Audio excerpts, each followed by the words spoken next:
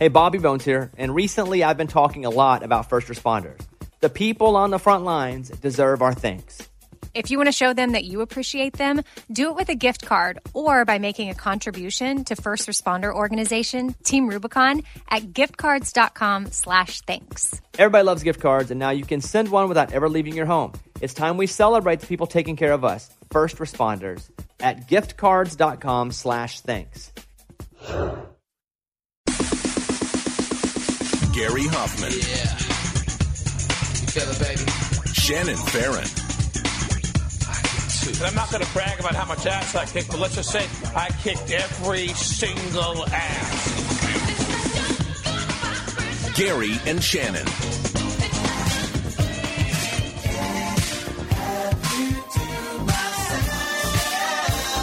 KFI 8640, more stimulating talk. Mo Kelly in for Gary and Shannon. It's Flashback Friday. The sounds of Howard Johnson. So fine. 1982. You know what the top news story is. Guess who's coming to dinner, as they say? President Trump, Kim Jong-un have agreed, and I'll get into this agreement, have agreed to meet, whatever that means. I found it strange that the announcement first came out of South Korea as opposed to the United States. If only because it would signify to me that then the Koreans, both North and South Korea, are dictating how this rolls out. Yes, I know the president will get to decide as far as the terms of the meeting and how it will progress, where they'll meet, how they'll meet, what will be on the table. But initially, as far as the rollout is concerned, I found it odd that it was confirmed first by South Korea as opposed to the United States. Because this is about optics. This is about power. This is about legitimization of a dictatorship and that regime. And yes, I'll get to what happened back in 2007 when then candidate Obama said that he would be open, not would, but open to meeting with Iran regarding their nuclear power without preconditions, and how that was responded to as opposed to right now. But I will say this. If the end result is that North Korea gives up its nuclear ambitions altogether, scraps its nuclear program, then all credit, not some of the credit, not a portion of the credit, but all credit would go to President Trump, because he would have gotten us to that finish line. Period, point blank. But if this goes south, conversely, all the blame would go to him. I'm not exactly sure the why or the timing of this. I don't know why the president would agree to. No, wait, let me put it another way that everyone understands. The nerd, let's go back to high school. The nerd has been asking out the prom queen since the beginning of time. The average Joe, or a band geek like me, has been going after the most beautiful girl in the school or the supermodel later on in life since the beginning of time. In this analogy, North Korea has been asking to meet with the president of the United States. This invitation is not new in and of itself, because North Korea wanted to be on the same stage, pun intended, as the prom queen, as the most beautiful girl in the world, as the biggest and the baddest in the world, the United States of America. It's not news that Kim Jong-un or North Korea would even ask for this meeting or this sit down. They've always wanted this meeting.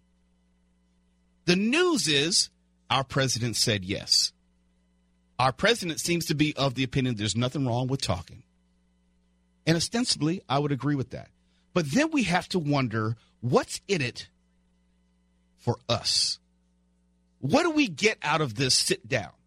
Because I'll tell you, as we go behind the scenes here in like radio, there are many times we'll put a feeler out. We'll put a request out for a guest to come on the program.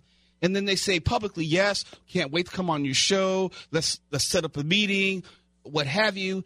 And then all of a sudden, they decline later on. Schedules change. Or they just altogether just go away. Because this agreement has happened publicly, it does not in any way suggest that that's actually going to happen. But I have to ask the question, what's going to be in it for us in terms of this initial meeting? Now, Rex Tillerson, Secretary of State, has said that these are just talks, not negotiations. So that really begs the question, what's in it for us? What are they going to do?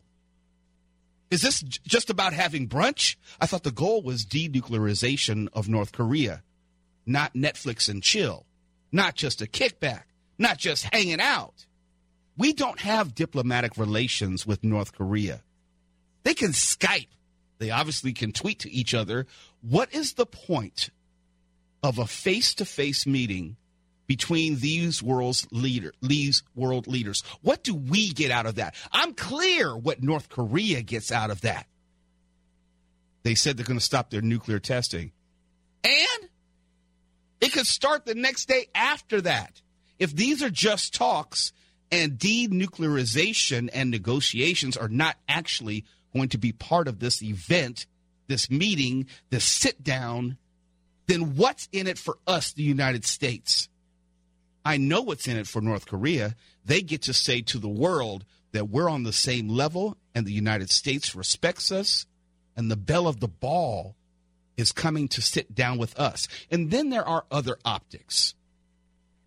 And someone hit me on Twitter, Mo, you're just a Debbie Downer. Yeah, I'm very cautious about these things. These are high-stakes meetings. These are very important, not only at the present, but to the future of our nation and also the stability of the region. I have to wonder how these optics are going to play out. Are you going to have the leader of the free world, presumably, travel around the world to the Asian Peninsula at the behest of North Korea? They ask for the meeting, the president accepts, and then our president is going to go over there? That's one set of optics, which could be problematic. And there's another set, which could be equally problematic. Would you accept Kim Jong-un as a guest of this president in the White House? Would that make you feel comfortable? And I'm looking at Amy King. And I don't know if she's shaking her head in agreement with me. I don't want the meetings here. Right. Right. The optics do matter. Yeah. It matters where this meeting would happen, under what circumstances, who gets to dictate, and what specifically and explicitly is the point of it. Is it just to get together to see how they are in person so we can do some intelligence gathering on the other world leader on both sides? What do we want to come out of this if the end goal is not on the table? I don't know, but if Donald Trump likes ratings, he's going to get them. I don't know if this would be televised because we know the DPRK, North Korea, controls all imagery as it relates to, dear leader Kim Jong-un. Every photograph as far as their state-run media. That's where the negotiation actually does begin in terms of how this is going to play out, because they're not going to let 6'1" Donald Trump, I don't care what the doctor said, 6'1" Donald Trump stand next to 5'6" Kim Jong-un. Unless they put him on a box like they did with Sylvester Stallone and who was the heavyweight boxing guy at the time? Was it Lennox Lewis? No, it was Clooney. Jerry Cooney? Yeah. So Jerry Cooney was this big heavyweight boxer, and Sylvester Stallone's about 5'8". Maybe. So they put him on a box when they did their Time magazine cover photo. So maybe they'll do that. They would do that, or they put him, I'm not trying to be funny, but they put him in a high chair maybe. So if they're both sitting down, their heads and faces would be on the same level. Because the optics are important. The optics are so very important. I think even if they don't televise the meeting, which they probably won't do the meeting, but anything around it, like I was thinking this morning, I was like, would they shake hands? Would they just glare at each other? I mean, what is it? I'll be watching. And not only that, how we ultimately report on the meeting will be very different from how North Korea will report on the meeting. And I have to worry in terms of whether we've given up too much in the beginning. Going back to my analogies about the nerd asking out the prom queen or the average Joe asking out the supermodel, it only matters when the prom queen or the supermodel says yes. And we've said yes. And that sends a message to the rest of the world. If this country, North Korea, which was originally a part of the axis of evil, as George Bush said, President Bush said back in, I think, in 2002, if we are going to do this for this quote-unquote rogue nation, are we in fact then negotiating with terrorists? Are we then sitting down with rogue nations and then saying the way to legitimacy is to get nuclear weapons? Are we then validating everything that North Korea has done since the Korean War? And let's not forget, part of the reasons why we don't have diplomatic relations is because technically we're still at war. There was a truce determined, like an armistice, but there was not actually a formal end to the war. That's why we have the demilitarized zone. We're just not shooting at each other. North Korea probably is struggling because of the sanctions. But what do we have to offer? What is it that the United States is going to have to give in response? What motivation does North Korea have to give up its nuclear arms when nuclear arms got them to the table, literally? Why in the world would they give them up? Oh, yeah, I heard you. You said because they want the sanctions lifted. Well, the sanctions haven't stopped them from moving forward. The sanctions have made them uncomfortable. And lifting the sanctions in this hypothetical and having North Korea disarm only puts them back, from where I sit, in the same position they were before all this started. There was a time in which there weren't any sanctions, and North Korea has framed its whole regime around the idea that they need the nuclear weapons for survival. If you take the nuclear weapons away, then most likely the regime of Kim Jong-un comes to an end. What is in it for North Korea? And in other words, what is in it for North Korea, and what is it that we would have to give them above and beyond sanctions in which they would agree to end their nuclear proliferation or the progress of their program? I'm not a believer that they're serious or sincere. I may be wrong. In fact, I hope I'm wrong. I actually hope that President Trump is able to do what previous administrations were unable to do.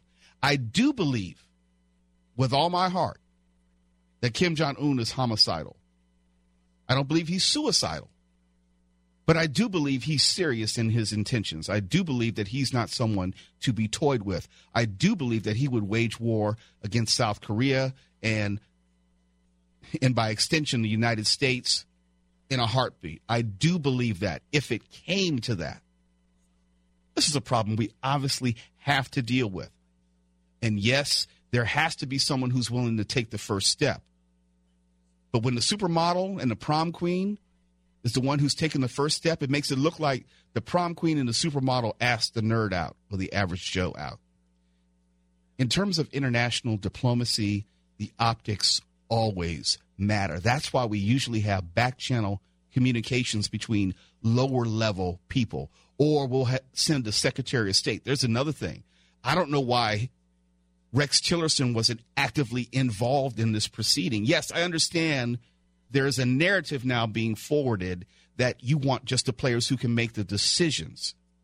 You want Kim Jong-un and President Trump, the decision makers, the deal brokers.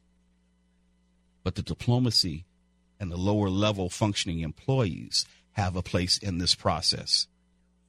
Going back to the optics, South Korea announced this. Why? The president of the United States agreed to a meeting, and it didn't come initially from the president of the United States? Do you know what that sends to the world in terms of a message? The optics matter. It suggests, I don't agree with it, but it does suggest, especially to those on the Asian Peninsula, that the President of the United States is not dictating the terms. He may be, but it seems odd when it's not coming from the White House, but in fact, the White House has to respond. And I mentioned how this was eerily reminiscent of a similar situation within candidate Obama and Iran. And just in case you don't remember, let's go back to 2007. Barack Obama and John McCain, Senator McCain, were in agreement that the Islamic Republic of Iran was dangerous and the regime was out to get nuclear weapons. And its hostile statements about Israel and its support of terror groups could not be ignored. And the amount of danger to the region and instability to the region could not be denied. If you go back to a debate on July 23rd in 2007, it was a Democratic debate, and the candidates were asked whether they would be willing to meet separately without precondition during the first year of your administration in Washington or anywhere else with the leaders of Iran, Syria, Venezuela, Cuba, and, wait for it, North Korea, in order to bridge the gap that divides our countries. And then Senator Obama said, I would. And his answer is, the reason is this, that the notion that somehow not talking to countries is punishment to them, which has been the guiding diplomatic principle of this administration, is ridiculous. Talking about the Bush administration. And then Senator Obama caught holy hell. Yes, I know, much of that was about politics. If he said blue, pun intended, then everyone opposing him would say red.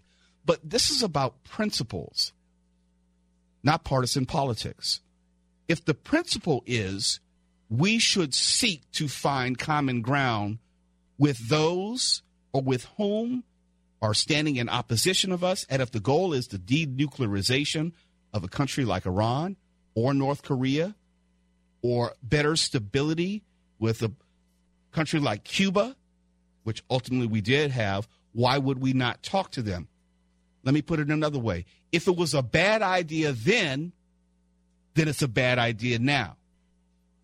And if it's a good idea now, then it should have been a good idea then. Can we agree on that? If we look at what has been going on in Cuba, it seems like the Trump administration wants to roll back the advances that we've had in Cuba, using the same rhetoric and reasoning as to what was used in 2007. I always want some consistency and some semblance of sanity in our national discussions. And let me again be clear. I hope with all my heart that President Trump is successful in his endeavor to denuclearize North Korea. That's a win for everyone. That's a win for the whole world. But it's fair and reasonable to wonder what we will have to offer, what we've already given up, just to have a face-to-face meeting. What in the world are we getting out of this? If North Korea comes to this face-to-face meeting and they've gotten everything they've wanted, they've been asking us out on a date for decades now. Now they've got the date, and after they sit down, and then they turn around and say, you know what? We're good. We're fine. The first date was enough. We're going to go back and go ahead with our nuclear dreams. Then what? Then we end up with egg on our face, and then we're further apart than ever before, I would argue. These are high stakes. There's a lot at stake here. Not only the reality of whether North Korea remains a nuclear state, but also our place in the world if we mess this up. And diplomacy is not something that you can do by the seat of your pants. You can't negotiate these types of deals via Twitter. You can't overestimate your position just because of the history of the United States, but you have to take into account the present reality, the present mood of the world, the present and possible consequences. I am all for diplomacy. I am all for sitting down at the table, even with adversaries, but I'm not for doing it in a fly-by-night sort of way. I don't like at this point how seemingly North Korea has been able to dictate the terms and the timing. I don't like how North Korea has been elevated on the world stage in a way which legitimizes how they've been holding South Korea hostage. I don't believe that just because they played nice for a week or two and showed up at the Olympics that we're doing ourselves any favor by having our president meet Kim Jong-un on his level as opposed to requiring him to come up to our level. The goal was not for him to pause in his nuclear tests. For all we know, they don't have a nuclear test planned until August. And they're saying this meeting is going to take place in May. We don't know that they've actually sacrificed anything with the exception of doing an actual test. We said our sanctions are going to continue, then we might as well assume that their tests on some level are going to continue. Their research is going to continue. Their work in a nuclear sense is going to continue. They haven't lost anything. They haven't sacrificed anything. And in effect, they haven't offered anything. I want this to go well. And there's no guarantee that it's even going to happen at this point. We know that all the bluster which preceded this could start again tomorrow via Twitter. One remark could, blow all this up. And now we're right back to square one. This has to happen very cautiously, slowly, and with a great deal of care and concern for the optics. I'm hoping for the best. I want the best. I desire the best. I want President Trump to win on this one. Make no mistake. But we have to be cautious in how we proceed. This is the Gary and Shannon Show. I'm Mo Kelly in for Gary and Shannon. KFI AM 640. More stimulating talk.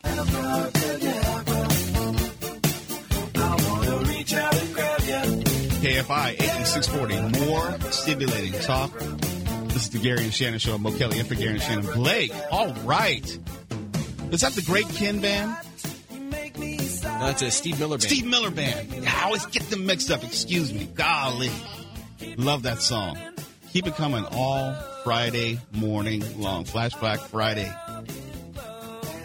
Stormy Daniels. She's back in the news. And just in case you did not know who she was, very quickly, she is the adult film actress who has been alleging that she was in a sexual relationship with candidate Trump, I should say private citizen Trump, back in 2006. And then during the campaign was paid off to the tune of $130,000 to not talk about the relationship. When the name Stormy Daniels first hit the news, the Trump administration and personal lawyer for Donald Trump said that this was all untrue. There is no fact to be found in terms of whether this relationship took place and Stormy Daniels was lying. I'm paraphrasing, but they denied the relationship ever happened. And I was wondering, well, either the payment happened or it didn't. And the Wall Street Journal reported and were first to report about the $130,000 payment. And that said to me, well, the Wall Street Journal usually gets their financial facts right. It's hard to really dispute them. But now, as the story has further evolved, it has now been brought to light that there was a non-disclosure agreement that the Trump administration does acknowledge exists. And there's an NDA dispute about whether Dave Dennison was actually Donald Trump and whether it was signed and whether it was legally binding. Here's the problem, one of many. And then I'll get into my thoughts about the relevance of Stormy Daniels, if at all. How can this administration deny the existence or the legal implications of an NDA if the supposed events contained in the NDA did not happen at all? First, you denied that there was a relationship, and now you're having to explain whether there is an NDA and under what circumstances and whether Trump knew about the payment of $130,000 when originally there was no $130,000 payment, or at least so we were told. How does that reconcile? How does that square? Now, here's my issue or thoughts about Stormy Daniels. I don't care whether private citizen Donald Trump was having a sexual relationship with a porn star. And honestly, with the exception of my feelings about infidelity and adulterous affairs, I don't care that he was allegedly cheating on Melania. I do care, though, if there was a $130,000 payment as hush money paid to her allegedly 1 week before the general election, which may be a major campaign violation. And if we all remember history, this was very similar, if not exactly the same in nature as what happened with John Edwards as he was running for president. We all have no love lost for him. What he was doing when he was running around on his wife, same thing. My only interest is, was this done to cover up something in the week before an election, and was it done legally in terms of the manner it was done? Well, all this is going to come out soon enough because Stormy Daniels has recorded an interview with 60 Minutes. So NDA or not, and if you don't know, the NDA says that if Stormy Daniels were to violate it, she would have to pay something about $1 million. $1 million per violation. Per violation. And I don't know if that counts in terms of one interview or one statement. I don't know exactly how that works out. But I would not be surprised if someone like Larry Flint, who had already proposed and put up money for dirt on Donald Trump during the campaign, if someone like that wouldn't come forward on the sly and say, Stormy, don't worry, I have your back. If there's any legal proceeding against you, I would pay that in violation for any violation of the NDA. And I suspect there are plenty of people who are clamoring for her story and would pay that off if need be. But she's going to have a 60 Minutes special. They have not set a date. It's not going to be on this Sunday, but she's, I guess, going to tell her whole story. And I think it's going to be with Anderson Cooper, who's like a special correspondent for 60 Minutes.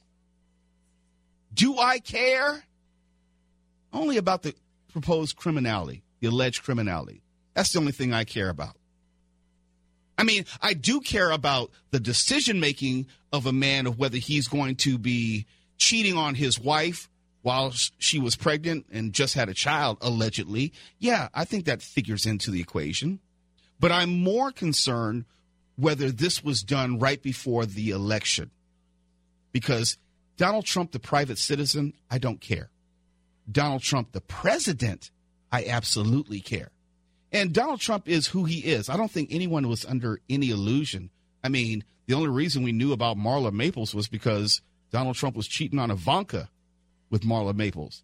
And the only reason we knew about all of his other proclivities and activities is because Donald Trump was very upfront with his wild lifestyle and things that he was up to. I don't think that just all of a sudden stopped in 2006. Not at all. Not because he had a new wife in his life, but once he becomes a presidential contender, then everything he does during the campaign, especially financial transactions, becomes an issue for me.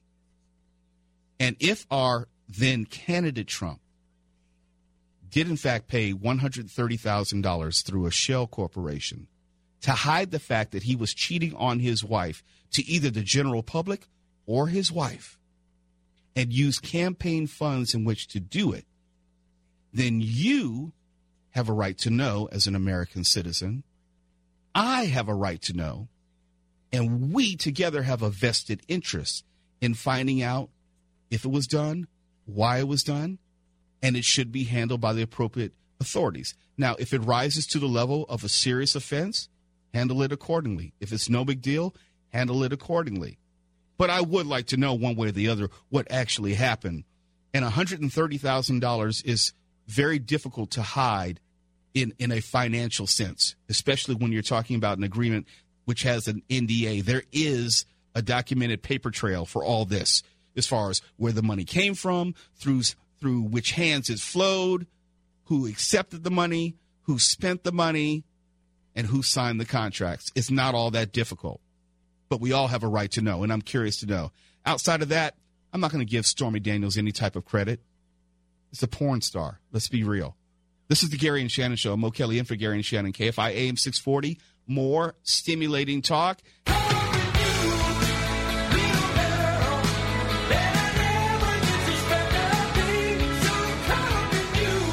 KFI AM 640. More stimulating talk. This is the Gary and Shannon Show. Mo Kelly in for Gary and Shannon.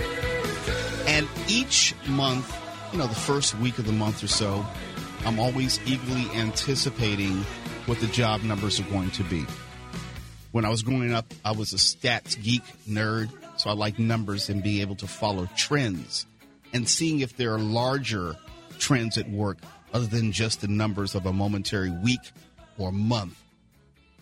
And this month was good news and bad news. The job numbers, good news. Good news for America, good news for the Trump administration. Job growth up to 325. Do I have that right? 325,000? No, 313,000 new jobs in February added. And it's the best month we've had since July of 2016, in which the economy added 325,000 jobs. Unemployment stayed at 4.1% for about the fifth month in a row. That's all good news. That's all very good news.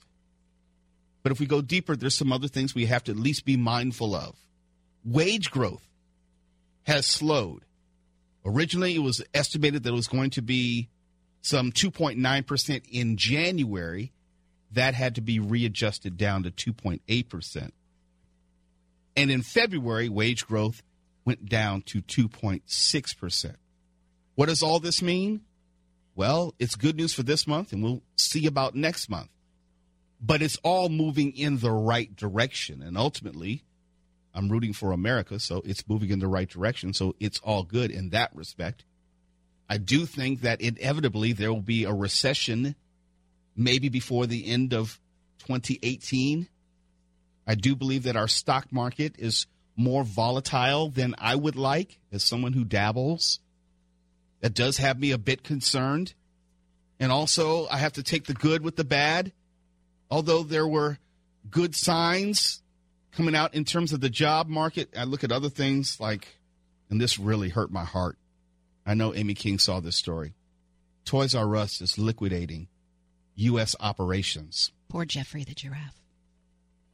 We knew that they were going through bankruptcy, and they were going to try to reorganize their business and stay alive, but that doesn't look like it's going to happen. It is sad to see all these stores. I mean, I love online shopping and stuff, but I remember, being a kid, we used to go into Toys R Us, and yes, we couldn't afford anything in Toys R Us, but we would just walk around the aisles like it was Disneyland. And dream. Yeah. Uh-huh. It's just sad that kids don't get to just go and see everything. Of course, then the parents don't have to deal with, can I have that? Can I have that? Can I have that?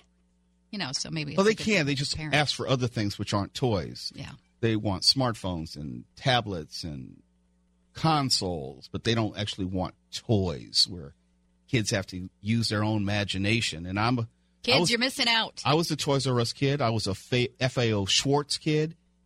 Oh. Yes. Talk about not being able to afford stuff. FAO Schwartz, for those who don't know, that was the high-end toy seller. Do they even still have the catalog? Are they around anymore? I don't they know. had those catalogs, and you would just practically wet yourself because they had the coolest stuff. The coolest. It was like the Sharper Image, if you remember the Sharper Image, but for kids and toys. Well, was it FAO Schwartz? Was that the movie with the keyboard and big? Yes, correct. FAO with the piano Schwartz. Keyboard, Mm-hmm. yeah.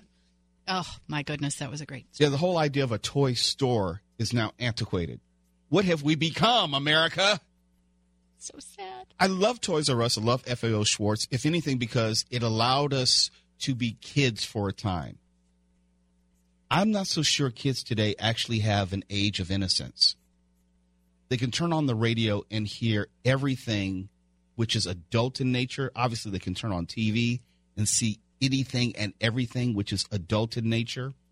They can use that aforementioned smartphone or tablet and surf the web and see anything in nature. I'm not so sure kids today have any age of innocence. I remember when I was 11 or 12 years old, I was still trying to figure the world out. I was still trying to figure out myself going through puberty. I was trying to figure out how all these things would work together. I had an age of innocence. And I wish more children today would have an age of innocence. I wish children today, I know I'm conflating issues and stories, I wish today children didn't have to grow up with the reality of mass school shootings. But they do. They understand it. They know the history of it. They know the dangers which are posed to them every single day, not just at school, but just life in general. They're not separated from the harsh realities of the world in which you and I were once upon a time. Amy King was. I'm not so sure about Blake. He grew up. You're a millennial by every definition, aren't you, in terms of when were you born? 91. Yeah, I'm very much a millennial. Yeah.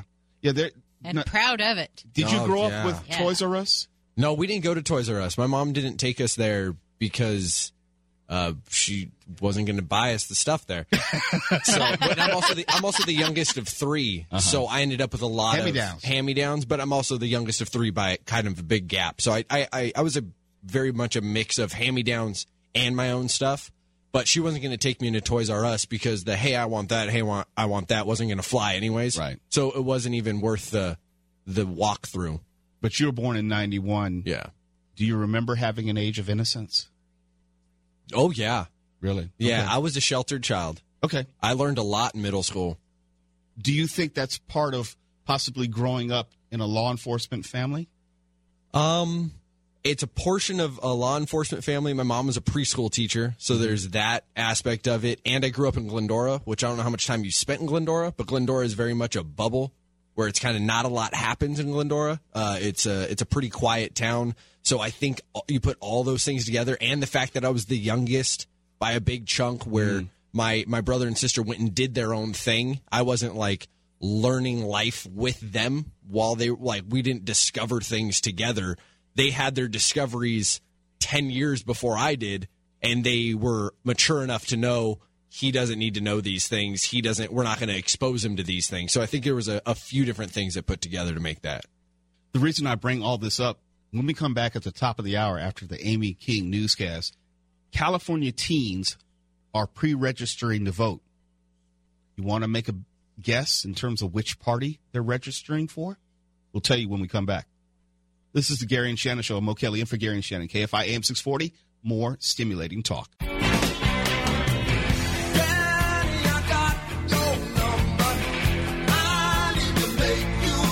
trying to make me sing, Blake? All right, come on, everybody. I'll take it.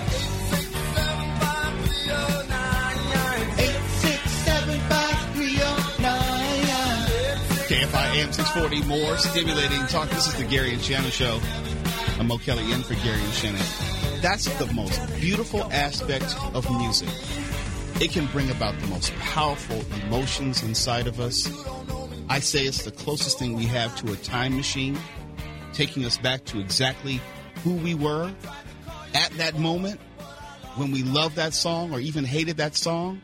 Even the songs we don't like still have that strong connection and powerful connection to a time in our life which we may have forgotten about altogether. That takes me right back to when I was maybe a teenager, trying to find my way in life. And even as a teenager, I was very, very actively involved in studying politics.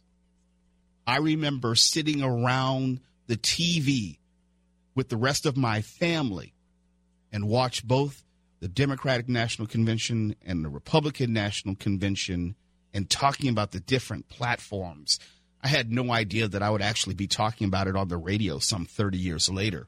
But even back then, the whole political process was amazing to me. The complexity and also simplicity of it. Complexity in terms of how we determine our eventual presidential candidates, the histories of the parties. Because back then in the 70s, we really did not have primaries in the way that we do today. Back in the 70s, not every state had a primary. It wasn't until maybe 1976 or so did both parties have primaries in all 50 states. Not everyone remembers that. How did they do that then? They just handpicked a few states? Handpicked a few states. People forget Republican Party, Democratic Party, and even the Green Party and also Peace and Freedom. These are all private organizations. Think of it more as like a marketing study, a focus group, where they take a sampling and they say, I wonder what's on people's minds as far as a preferential candidate. And they will do a sample. It's not to be confused with like a public election, which is run by the Secretary of State and the state more broadly. These are private organizations. So they don't have to have a primary in all 50 states. They've eventually gotten to the point where they've chosen to. And that was a very important distinction where I think people could not understand what happened, especially in the Democratic Party, in terms of Hillary Clinton and Bernie Sanders. Think of it like this, and I've said this on the radio before, and you've heard it before, just bear with me. Let's say the Democratic Party was McDonald's, and they do a focus group, a study, wondering if people would be open to the idea of purchasing hot dogs from McDonald's. And they go from state to state, and they have different polls. They have you vote. And at the end of the day, hot dogs came back as the most popular food item for McDonald's to sell. But they were only asking your opinion because McDonald's, the corporation, the private entity, they still have the final say. And to link this to Hillary and Bernie, at the end of the day, Bernie could have won every primary, got every vote, and still the Democratic Party could say, thank you very much. We, the corporation, we're in the business of selling hamburgers, and Hillary Clinton is our nominee. Give you another example. In the way that the Democratic Party could have done that with Hillary, that's how Gary Johnson can be the official nominee of whatever party, and Jill Stein can be the nominee of the Green Party after a weekend meeting or a convention at a hotel. As private entities, they can select their presidential candidates however they want. It so happens that the parties can ask you and me for input, but they get to decide how those primaries work. That's why you can have the Democratic Party say, well, we don't want to have an open primary. We don't want to have independents. We don't want to have Republicans having a say in who we may choose to be our presidential nominee, as opposed to an actual election, a public election where, no, you can vote in any election and you can vote for whomever you want.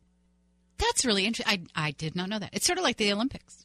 Yeah, yeah. Because like with the figure skaters, they had the top 3 finishers, but they didn't all go to the Olympics. They took the 4th place finisher instead because the Olympic people have the right to do that. It's their decision.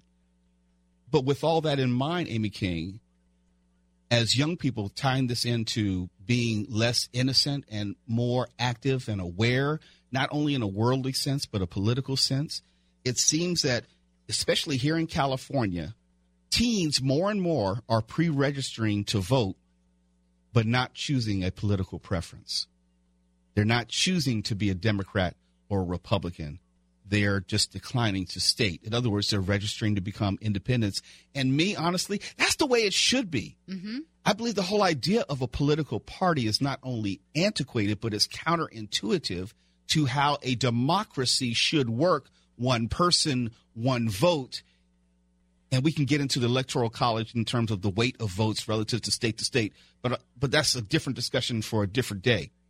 But California teens, 16 and 17-year-olds, if you didn't know, they could pre-register to vote as they've changed the law in anticipation of when they turn 18 and can start voting. And I'm quite sure the political parties thought, well, this is a good opportunity to start marketing, going back to the business aspect, marketing ourselves to these future voters, the people who are protesting or the people who are organizing, but too young to vote. You start getting them in this political process. Now, 88,700 teenagers have used this process during the first few months of its existence, and most of them, it doesn't give an exact number, but let's say it's more than 44,350, since they say most of them declining to identify as either Republicans or Democrats. Now, whether they should change that come 2020 or even 2018 in November, I don't know. But if anything, I'm for an independent conscience going in. I'm for a young person learning more about the civic duties of their elected leaders, learning more about what a mayor does, what a governor will do, and then learning about the specific people who are running for office, their platforms, the types of policies they support, and then making a decision relative to the individual as opposed to straight ticket voting because they are a quote-unquote Democrat or Republican. In a perfect world, that's what I want for America. Well, yeah, because you don't have to. I mean, I don't agree with some of the things for my political affiliation by any stretch of the whatever. It's funny. People don't believe me when I say this, but I vote for Democrats and Republicans freely. And anyone who knows what a party is and what a party does, local politics is very different from national politics. Local party representatives oftentimes are very different than the national agenda. In other words, the person who I may want for mayor may not be in the same party as the person I want for president because they're speaking to two different audiences, two different constituencies, and what I want here in quote-unquote Los Angeles may be different from what I want in terms of the national dialogue and this national discussion as far as where this country is being moved forward, jobs, economics, immigration, and so forth. Different questions that are being asked, different answers are being offered. This online sign-up system automatically registers these teenagers to vote on their 18th birthday as long as they're a U.S. citizen and California resident. I know what some of you are thinking. How do we know that these are legal voters? Yes, it verifies that. The largest block of the pre-registrations, almost 44%, were by teens who said they had no party preference. California's version of an unaffiliated or independent voter. That's me. I'm a declined state. Those who wanted to be Republicans were especially few and far between, making up only 10.3% of pre-registrations. So in terms of strict analysis as far as the future of California, if you want to bring political parties into it, California is getting bluer. In terms of strict numbers, if you look at these pre-registrations, 37% of these teenagers selected the Democratic Party, which means in terms of the 2018 and 2020 elections, those who've chosen a party are heavily favoring Democrats, which has all sorts of ramifications in terms of your local leaders, your congressional representatives, and how that's going to play out in many ways. And if you're not a Democrat, that's not necessarily good news for you, but I'm not a fan of the two-party system. And people say we should do away with parties altogether. No, we just need stronger third and fourth options. We've had other parties for many years. It's just a function of they don't necessarily have any infrastructure because our political system is built on money. They don't have the political infrastructure to fund candidates on the local level and also the national level. And here's one of my major complaints with the Green Party, for example. People may be a fan of Jill Stein. I'm not one of them. But my problem with the Green Party is you only hear about them doing anything is when they select someone to run for president every 4 years. Now, if the Green Party were about the business of electing people on the lower levels and then moving up through the political structure, then, yes, you could have someone feasibly then run for president. But if you're not demonstrating that you can lead on a local level or even a statewide level, then why would anyone entrust you with the possibility of becoming president of the United States? And more, I think young people are learning civics. More and more people are better understanding the whole point of it all.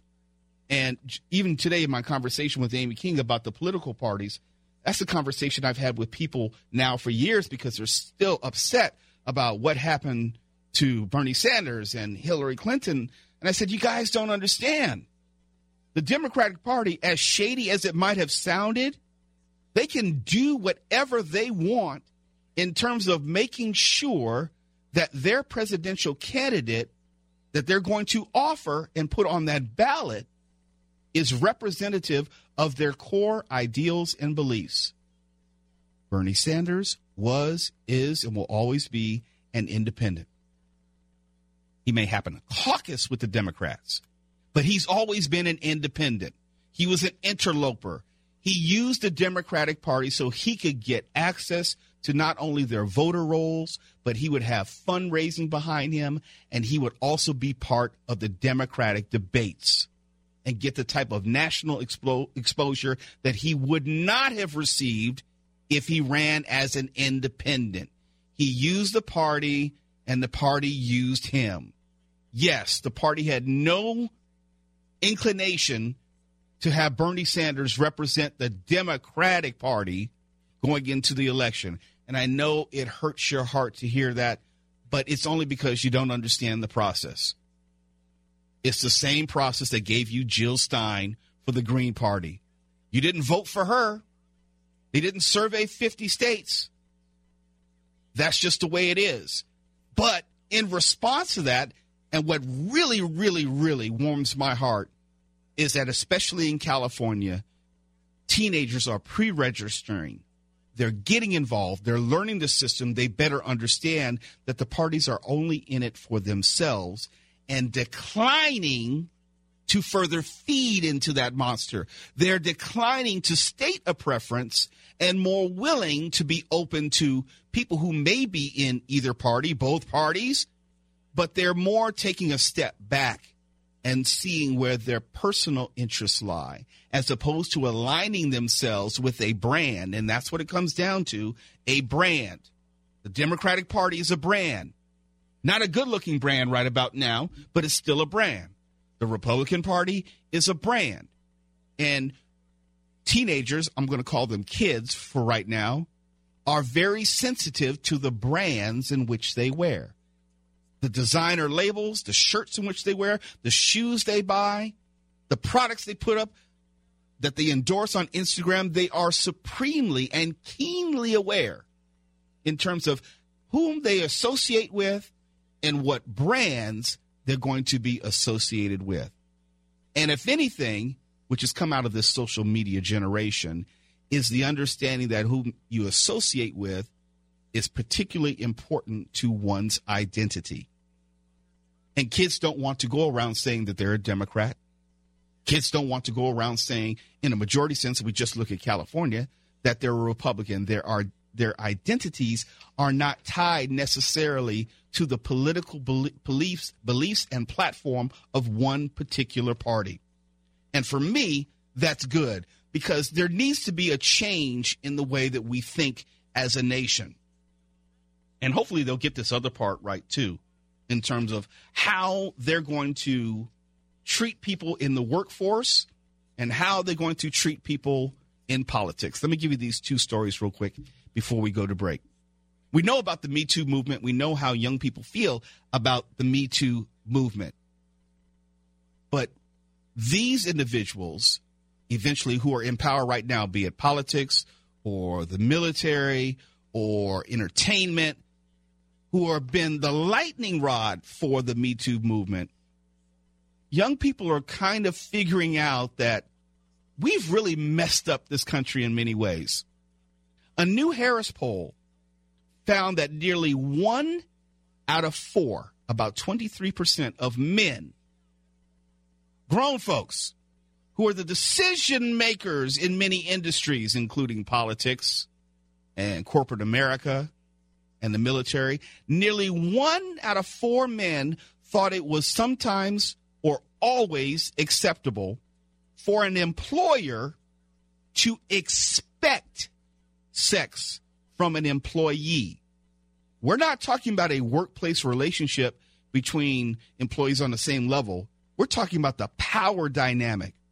1 in 4 men thought it was sometimes or always acceptable for an employer to expect, not allow, but expect sex from an employee. The poll commissioned by the nonprofit humanitarian organization CARE was released, of course, yesterday on International Women's Day. It surveyed 9,400 adults in Australia, Ecuador, Egypt, India, South Africa, the U.S., UK, and Vietnam. So, yes, it's broader than the U.S., but it's indicative of world views of women. And for all the bluster about the United States being so forward-thinking in its views on women as opposed to maybe the Middle East, we're really not that far ahead. We're really not. Sexual harassment at work isn't even illegal in nearly 1/3 of the world. It's not illegal. So we're ahead in that regard, but we're behind in terms of identifying it and acknowledging it. If you think only this year have we come to terms with its prevalence and its pervasiveness in nature. I'll give you an example. California lawmaker who is nicknamed Huggy Bear, and I'm not talking about Starsky and Hutch, has been told to stop hugging people. California state senator has been told to stop hugging people after an investigation concluded that his embraces made multiple female colleagues uncomfortable. Yes, he wasn't necessarily hugging everyone, just female employees. State Senator Bob Hertzberg's frequent hugs, he says, were not intended to be sexual, but more often than not were unwelcome. He's a Democrat from L.A. He was given a nickname such as Hugsburg and Huggy Bear for greeting men and women alike with giant hugs. But I guess there was a favoritism in terms of the women who he was favoring with the hugs and made multiple women uncomfortable. And I have to wonder, I mean, I have friends and colleagues. An occasional hug may be okay if you see them at a non-work event or if you haven't seen them in quite some time. But I think it would be somewhat odd if you're giving out daily hugs or frequent hugs to employees, be it members of the same sex or opposite sex. Okay, now I feel weird because I have been known to hug you in the hallways. Yes, but it's not like whenever we see each other, there's just a hug. And it's not something that you just do with everyone all the time. I mean, that is true. I'm very selective with my hugs. Frequency does matter. I mean, and from what I see about Huggy Bear here, it's not like he has a degree of rapport with everyone.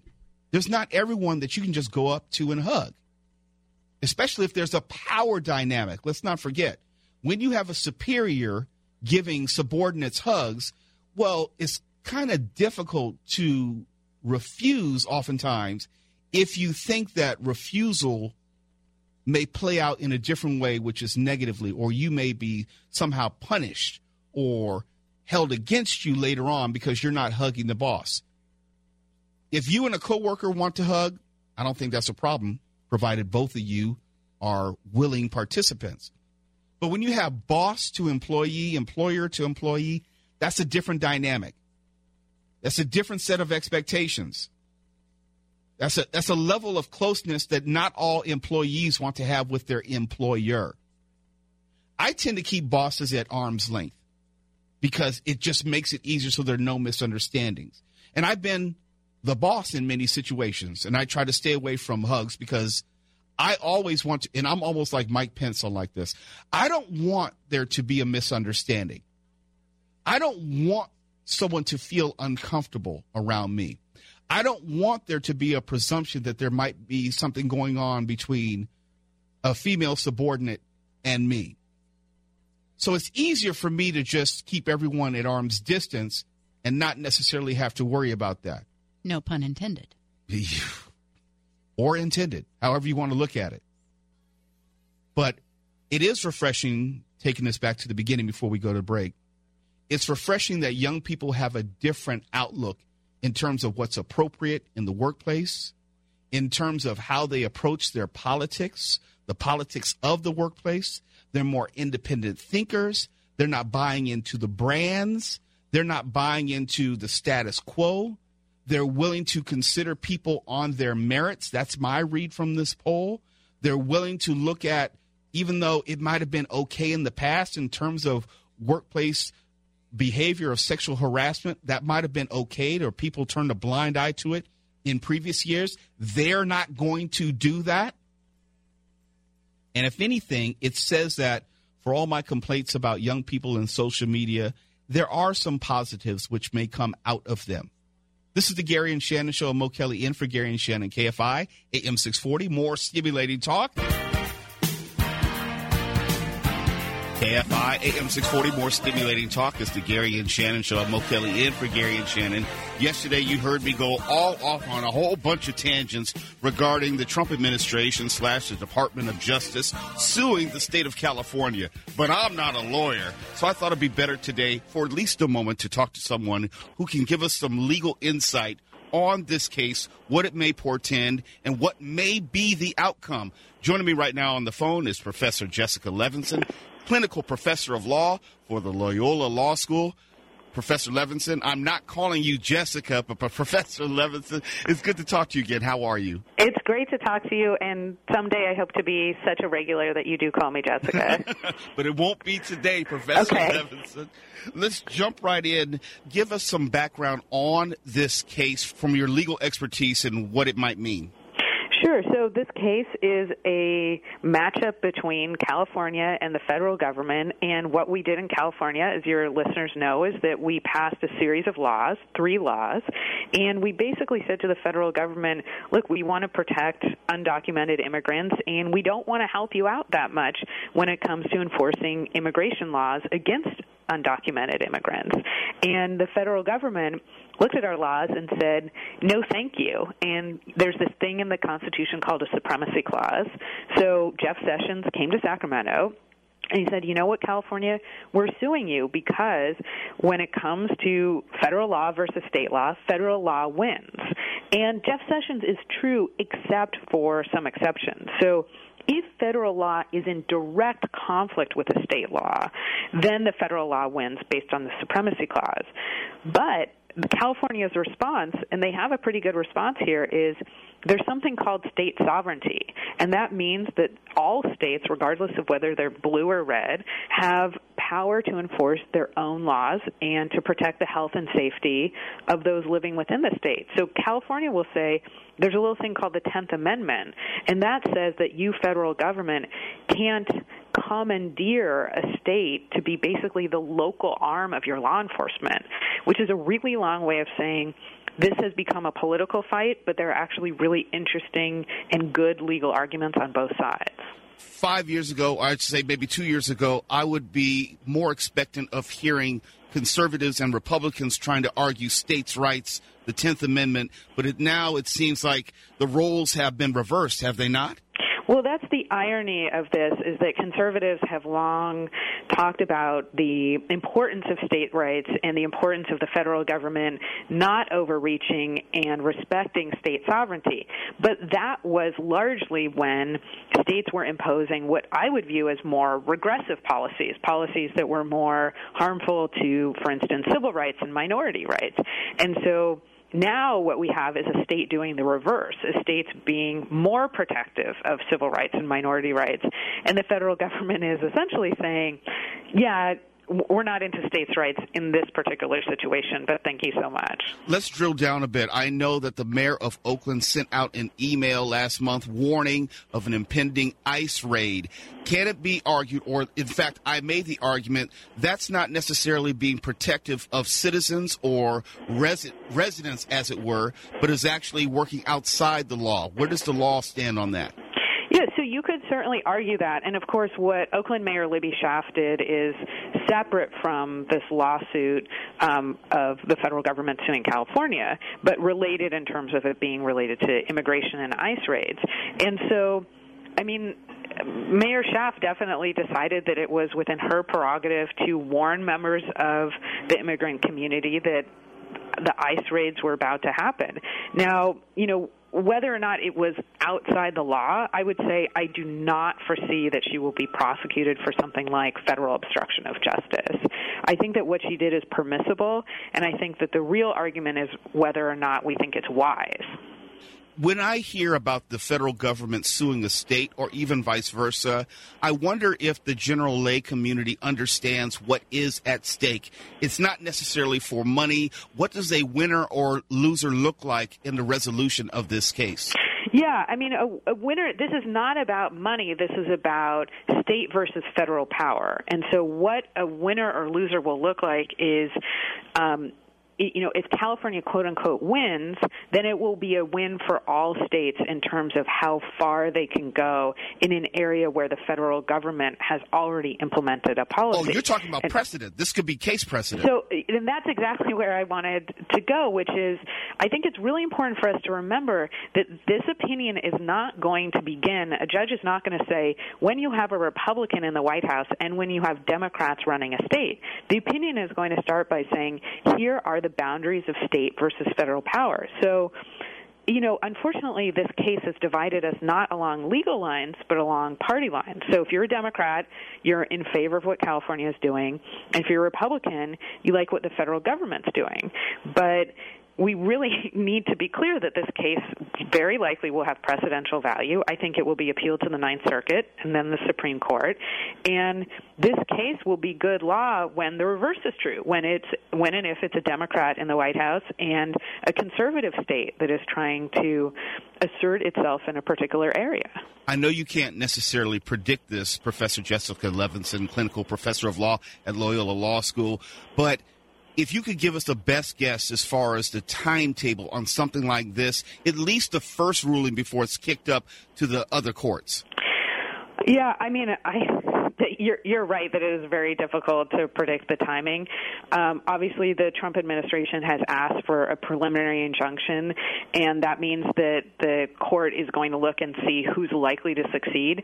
I would expect to see a ruling on that within the next couple of at least months, but I don't think that, to your listeners, I don't think we're looking at by next week we're going to get a ruling from the district court. The week after that, the Ninth Circuit. I think it will be slower than that, in part because I'm not sure there are exigent, meaning emergency circumstances at issue. So just in time for midterms, you're saying? Yes. Unfortunately, I think that the legal decision could coincide with the election, when the election is. And we see this, you and I have had this conversation a little bit with respect to when Robert Mueller is going to come to some conclusions and whether or not it will be timed with respect to the election. And we can have the same discussion with respect to Supreme Court decisions this term and even now this sanctuary state case. It's all politics, you're saying. Great. Wonderful. No, actually, I'm saying I'm so depressed that it's all politics because this is a legal issue, and It's kind of like the filibuster, where if you're in the minority, you love the power that the filibuster gives you. And then all of a sudden, the parties flip, and the majority hates the filibuster because it gives the minority party so much power.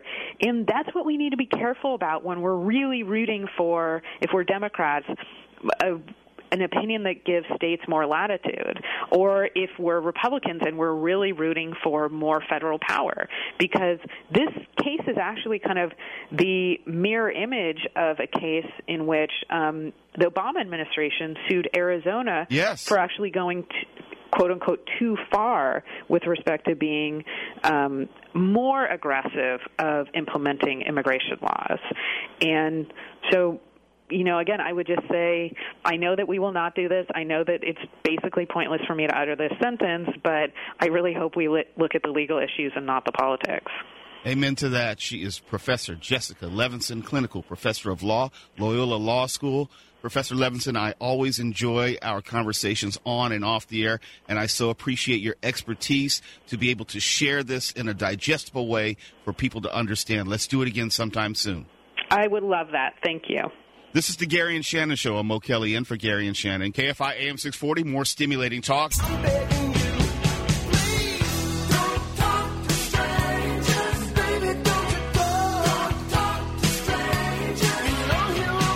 KFI AM 640, more stimulating talk. This is the Gary and Shannon Show. Mo Kelly in for Gary and Shannon. If you're not familiar with me, I host the Mo Kelly Show here on KFI Saturdays and Sundays from 6 to 8 p.m. You can find me on Twitter and Instagram at Mr. Mo Kelly, MrMokelly. You can check out my personal website, MrMoKelly.com, spelled the same. All right, I'm going to need your help on this one, Blake and Amy King. We're going to have to do an abridged version of this, but I found a list of the drunkest states in the nation. And since it's Friday and people are going to get lit tonight, who do you think is in the top 10 of the drunkest states in America, since we don't have time for all 50? Wisconsin. We're just throwing them out, yeah? Yeah. Wisconsin. They're number 2. Ooh. Very good. I'm going to throw in, I guess we'll stay regional Minnesota. Oh. Minnesota is number 6. Okay. Massachusetts. Drunkest state, party states. No. Massachusetts is not in the top 10. I was just hoping on But it's Boston. number 13. I was just hoping Boston would fuel that Boston. All right, I'm going to think of somewhere where I probably wouldn't want to live. Oh, damn, that's so messed up. North Dakota. Number 1. Wow. Well, you stole my thunder there. Sorry. Michigan. Well, Michigan is on the list. It is number 10. And the way they put this list together, it had to do with adults drinking excessively, alcohol-related driving deaths, adults in fair or poor health, and drunkest metro area within the state. Alaska up there? Alaska's number 3. There we go. Cold weather usually means people will drink or just being isolated. Well, yeah, I mean, you can't go, here, you can go out hiking. There, you're stuck inside for 9 months of the year. But to push back against that, number 8 is Hawaii. No. Right. Yeah. Is that based on residence or is it based on consumption? Because, like in Hawaii, everybody's vacationing, so they're drinking Mai Tais. Some 20.5% of the adult population in Hawaii drinks to excess, well above the comparable national share of 18%. So I guess they're looking at it as people who are actually residents. And drinking excessively is termed as men having more than 15 drinks in a week and women more than 7 drinks in a week. How come we only get 7? I guess y'all can't hold your liquor. I guess that's it. Okay. I mean, yes, I know the science, you weigh less than us, and so alcohol is going to disproportionately affect women more so than men as far as body mass index and average weight, yada, yada, yada, blah, blah, blah. Well, for gender equality, I just don't think that's fair. Well, would you like to have 15 drinks with your male counterparts? No, because I'd be on my lips. That's a no? Are you sure? Are you sure, Amy King? Is there a side of you I just don't know? Yes. Okay. Well, being from Oregon, what was Oregon like? Yeah, what's Oregon? I have to find it, but it's not in the top 20. Oh, excuse me. Yes, it is. Number 16. So just barely. What's Just California? 22. Oh, see? Because we have things we can do here. Yeah, and there's a lot of state, and there are a lot of people. I mean, That's true. San Francisco is not like L.A. San Diego is not like San Francisco. I mean, we don't have, I would say, a unified state ethos or environment or experience on any level. But we're 22. I mean, I guess that's one thing good about California. I know. I was going to say, you know what? Our quality of life sucks, but we don't drink too much. Yeah, you know, and I saw that report, and I'm okay with living in California. I'm born and raised here. I hate the traffic, but I would not trade California for any other state. And I've been to maybe 32, I think, of the 50. I'm pretty good with California. Now, as I get older, I become less of a city guy and more of a rural guy or a suburban guy because, you know, I want less drama as opposed to more drama. But I like the city feel of L.A. And if they could ever get the traffic straight, I'd be all good with California. Well, good luck on that since there's no money going to the roads. Well, and even if they did have money going to the roads, they'd probably misapply it and, you know, misappropriate it. You mean like gas tax money that's supposed to be going to the roads? That too. Okay. Yeah, we won't get into that right now. But Not today. Not today. Oh, but there is something very important that I want to give to you today. I have a gift to you. I come bearing gifts. Let's just say, hypothetically, you wanted to go to the iHeartRadio Music Awards. Well, here's a chance for you to win a pair of tickets to the awards themselves. It's the award show you can control. Our 2018 iHeartRadio Music Awards is Sunday, March 11th at the Forum here in L.A. with performances from Bon Jovi, Ed Sheeran, Maroon 5, Charlie Puth, Cardi B, and Innovator Award honoree Chance the Rapper. Is hosted by DJ Khaled and Haley Baldwin, the only award show in the world that celebrates your love of music. If you would like to go, you and a guest, you know what? We have tickets for you now. Caller 6, give us a call at 800-520-1KFI, 800-520-1534. If you and a guest would like to go to the iHeartRadio Music Awards this Sunday at the Forum in Los Angeles, give us a call, 800-520-1KFI, 800-520-1534. This is the Gary and Shannon Show. Mo Kelly in for Gary and Shannon. More stimulating talk.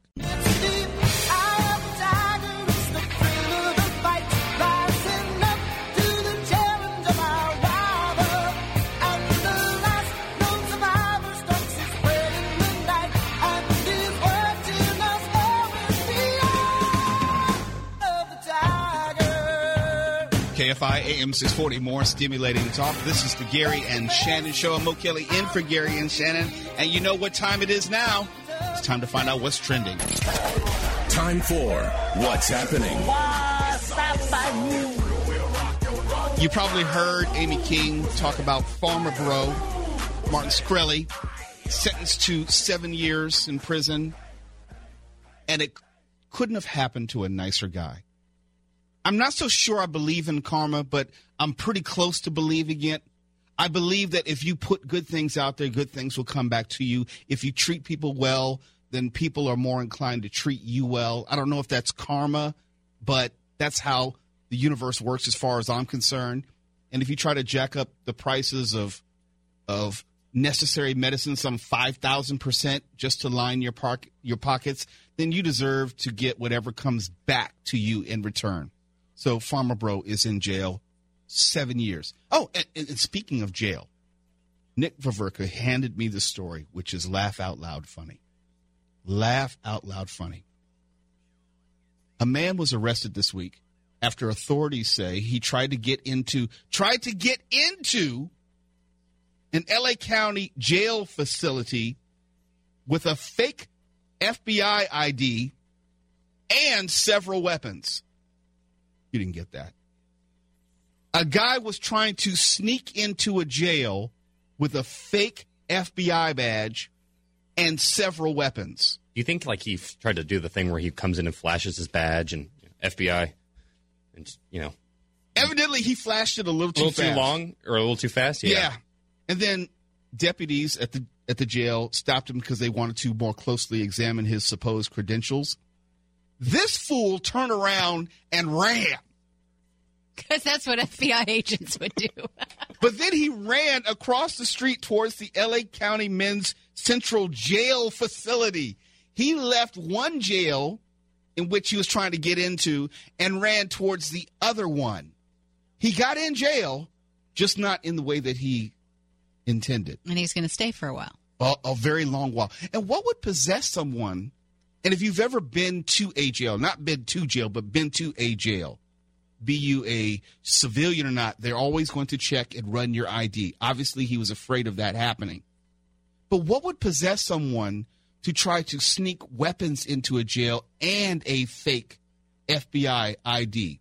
He would have done something, he would have done better probably with something which was less, we'll call less attention to him. Yeah, he went a little too far. I mean, why did he have to go FBI? Why couldn't he be, and this is just hypothetically, why couldn't he be like, I don't know, a cop from out of state or something like that? Right. I think he overthought this one. Oh, yeah, he did. Yeah. He put well, except he has then, if he's federal, then he could go, like, why would a cop from Minnesota be in the California prison? No, it could be someone just someone from the state, though. Oh. Just a different jurisdiction. Yeah. You know, from, I don't know, Reading, Lodi, someone real far up north. But why am I trying to make sense out of nonsense? Here we go. Blake, this applies to you. This is what's trending. 1/3 of millennials brush their teeth just once a day. Oh, and my dentist would be horrified. Well, I know a lot of Gen Xers and Gen Yers that only brush their teeth once a day. How often do you brush your teeth? 2 to 3 times. Usually when I get home from work, that will be the second time. Because you feel so dirty when you get home from work? Yeah, and definitely before I go to bed. And do you floss? Yes. Really? Yeah. Religiously? I just had to. I just had to over the years because I've always had a problem. Here's the strange thing, and I'm giving way too much of my business. I've never had a cavity in my life. But you have tartar. But I have to work very hard with my gums. Mm-hmm. Do you know that that's very common? Really? Because I have a ton of cavities, but I don't have tartar. Isn't this interesting? I actually just talked to my dentist about this. Does it have to do with production of saliva or They something? don't really know why. It's just that tends to be. I've never had a cavity. Oh, you can have some of mine. They're awful. And I've never had an affinity for sweets. So it's not like I don't drink sodas. I drink mostly water. But that's something I have to work very hard at maintaining. Well, you do a great job. Well, thank you very much, my dear. Look at those pearly whites. No. They're as pearly as they used to be. I'm getting old. Anyhow, Blake, millennial, back to you. Yeah. Despite that sidebar and digression, as the resident millennial, do you think that's accurate in the sense of not just you, but your peer group as far as how often people brush their teeth? It doesn't surprise me, I guess, because I feel like I've had I think the reason would be millennials at this point. The only thing I can come up with, millennials at this point, it's a lot of staying up late, doing things up until the last minute, and you hear so much, oh, dude, and then I just passed out. Right. So I think it's they probably brush their teeth in the morning when they're getting ready to go out there and hit the work day or hit school or whatever it is. And then at the end of the day, because they worked or partied or did whatever they did up until bed, it's just, I'm done, I'm out, I'm going to bed. So I'm guessing that would be why. I don't think they don't think it's necessary. It's just they've run out of minutes in the day, as far as they'd say. And I think that goes back to my original point. I don't think this is unusual. I think this is indicative of an age group. Yeah. And as we get older, be it Gen X, Gen Y, millennial, then we tend to take more care of our teeth. Because when I was a kid, I was not focusing on flossing. Let's be real. Well, and also, what is my age group, or from high school? I guess millennials aren't high schoolers anymore, but college to in their 20s, nothing can stop you, right? Right. Nothing's going to go wrong. Nothing hurts you. There's no problems in life. So the last thing you're thinking about is worrying about a cavity. That's really not an issue. So I got news for you. Stuff is going to start hurting very soon. Stuff already hurts. What are you, 25? 26, yeah. 26, yeah. By the time you hit about 32, I would think, you start realizing that you're not immortal. It's about right around that time. Especially if you were an athlete or did something where you accumulated mileage on your body along the way. I accumulated mileage by not stretching. So I started having having back issues at about 15. Yes. I think is when my elbow went out at 15, and then my back was like soon after that. Elbow was because of baseball. So highly recommend stretching. Yeah, I still need to work on that more. And that's something which has really helped me as I almost leave my 40s now. Stretching has kept me limber, has kept me functioning as far as, I can still do all the things that I did in my 20s and 30s. Maybe not as fast, maybe not as well, but I'm not physically limited in that way. The worst things about me are my eyes. Yeah, I would say my eyes. That's one thing I was not blessed with good eyes at all. I've had nothing but problems with my eyes my whole life. I'm blind. I have trouble with binocular vision. It's all that kind of stuff. What's binocular vision? When both of my eyes looking and focusing on the same object at the same time. Oh. Where so you get like two pictures? No. My vision will blur because my left eye will stray. Oh, okay. It won't focus in on the same thing. And it just gets increasingly difficult to move both eyes together at the same time. Like I cannot move both of my eyes all the way to the upper right corner. It's not going to happen. And everybody's driving around in their cars. I know. Don't do that. Up. Yeah, don't do that. Please don't do that. So it makes it very difficult doing certain tasks. I mean, just even driving, looking over my shoulder and, checking for traffic and then making that lane change. It's just a product of getting older, unfortunately. Things don't work as well. But that's just something I wasn't blessed with. I had the great blessing of no cavities, but as far as eyes and other stuff, not so much. This is the Gary and Shannon Show. Mo Kelly in for Gary and Shannon. KFI AM 640, more stimulating talk. Oh, yeah, life goes on long after the thrill of living is gone. KFI AM 640, more stimulating talk. This is the Gary and Shannon Show. Mo Kelly in for Gary and Shannon.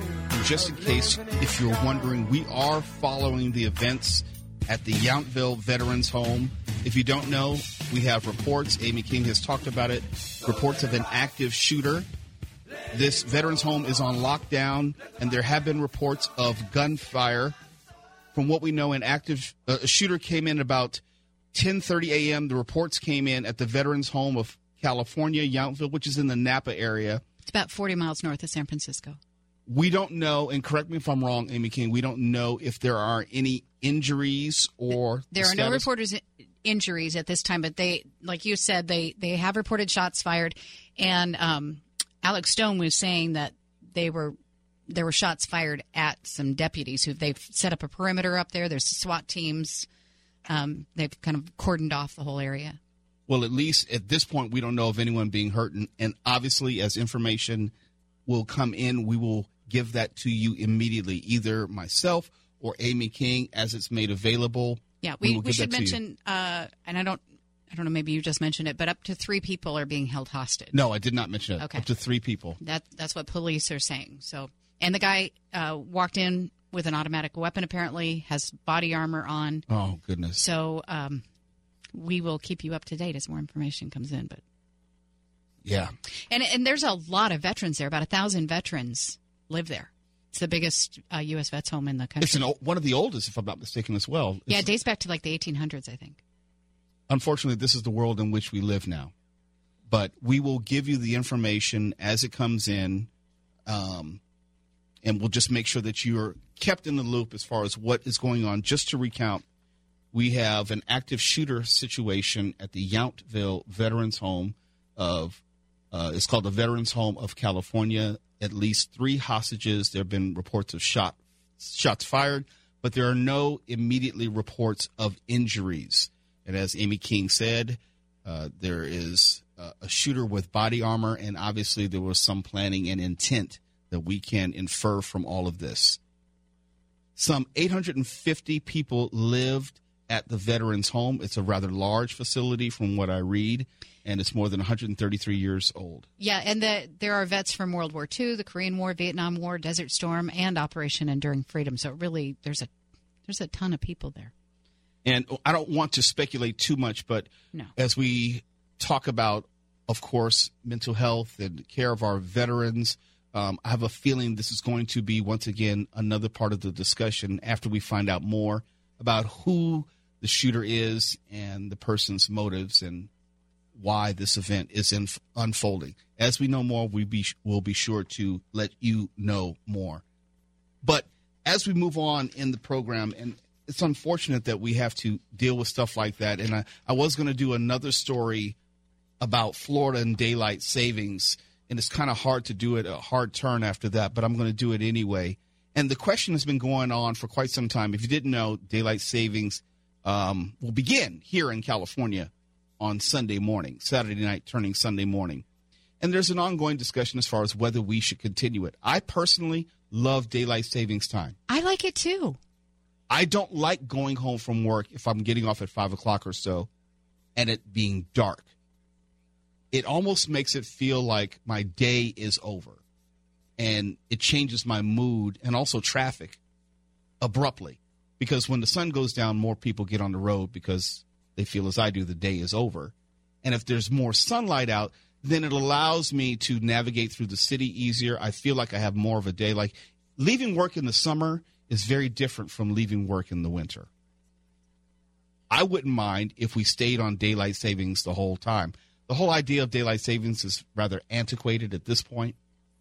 I think it's more for. I think it was like for farmers or something like that, if I'm not mistaken. So you could continue with the crops later. Yeah, but now it's just a thing where, hey, don't forget to set your clocks. Like, why don't we just go ahead and stay there the whole time? And the state of Florida is discussing this right now, and they're voting to spring forward and just leave Eastern Time Zone altogether. Just stay there. Arizona doesn't switch.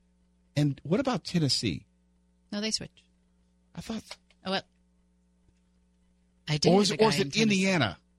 I thought there was another state. Tennessee, I think, does. Indiana gets wonky. Yes, it is Indiana. Yeah. Indiana, okay. Yeah, it just seems so strange why not even the whole country even observes it. I'll be honest, I have a hard time. When are we on it and when are we off of it? Well, we go on it this Sunday morning at 2 a.m. And then it used to be earlier and later. They've shrunk it. Yes. Oh, okay. Mm-hmm. So it's the springing forward that puts you on it, and the falling back takes you off of it? Yeah, Correct. You go back to standard time. Oh, and that happens. It used to be around like April something. It used to be in April, and it's usually somewhere around Halloween, or it used to be. Now it seems like they pushed it back. Let's see. Yeah, I'm the guy who really does not like the winter solstice.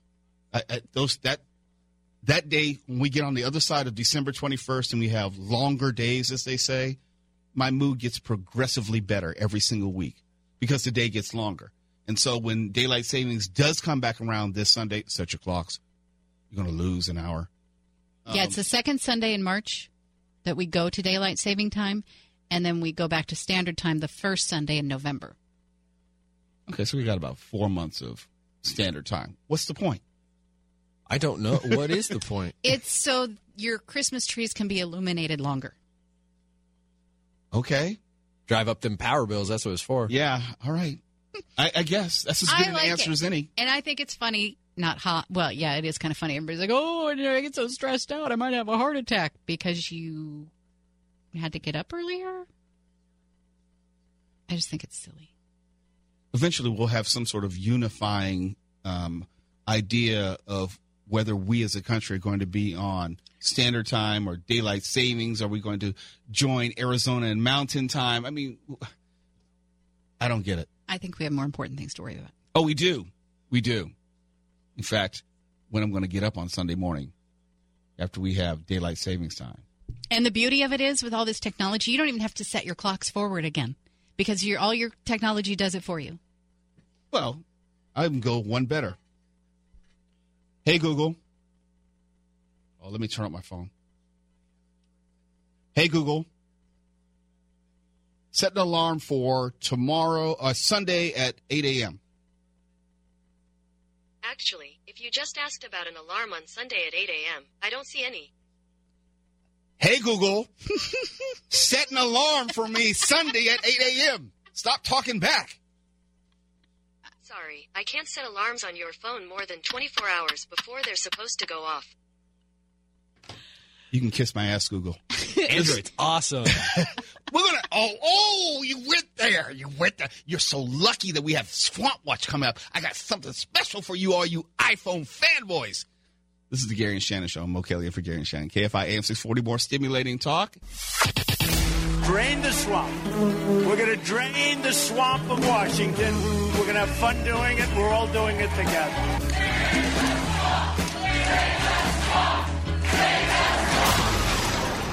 Swamp Watch. KFI AM 640, more stimulating talk. This is the Gary and Shannon Show. Mo Kelly in for Gary and Shannon. And yes, I received your 459 tweets, 327 Facebook messages, and 4 text messages. It's daylight saving time. Yes, I received it. But might I just argue real quick? Just a small quibble. My saving is cumulative in nature. I save every day, so it's a totality of savings. Damn it. Go ahead and send your tweets. Go ahead and send your texts. Go ahead and send your Facebook messages. Joining me on the phone right now is Louis Martinez, ABC News reporter. He has the latest for us in regard to the president and Kim Jong-un and their proposed meeting. Louis, it's good to talk to you. What's going on in the world today? Well, McKelly, there's a lot going on. I mean, last night we had the news that the president was going to meet with the North Korean leader Kim Jong-un by May. Everybody seemed to be on board with that, and now maybe just a little step back. Sarah Sanders, the White House press secretary, saying that the president is not going to have a meeting without seeing, quote, concrete steps and concrete actions taking place by North Korea. So what does that mean?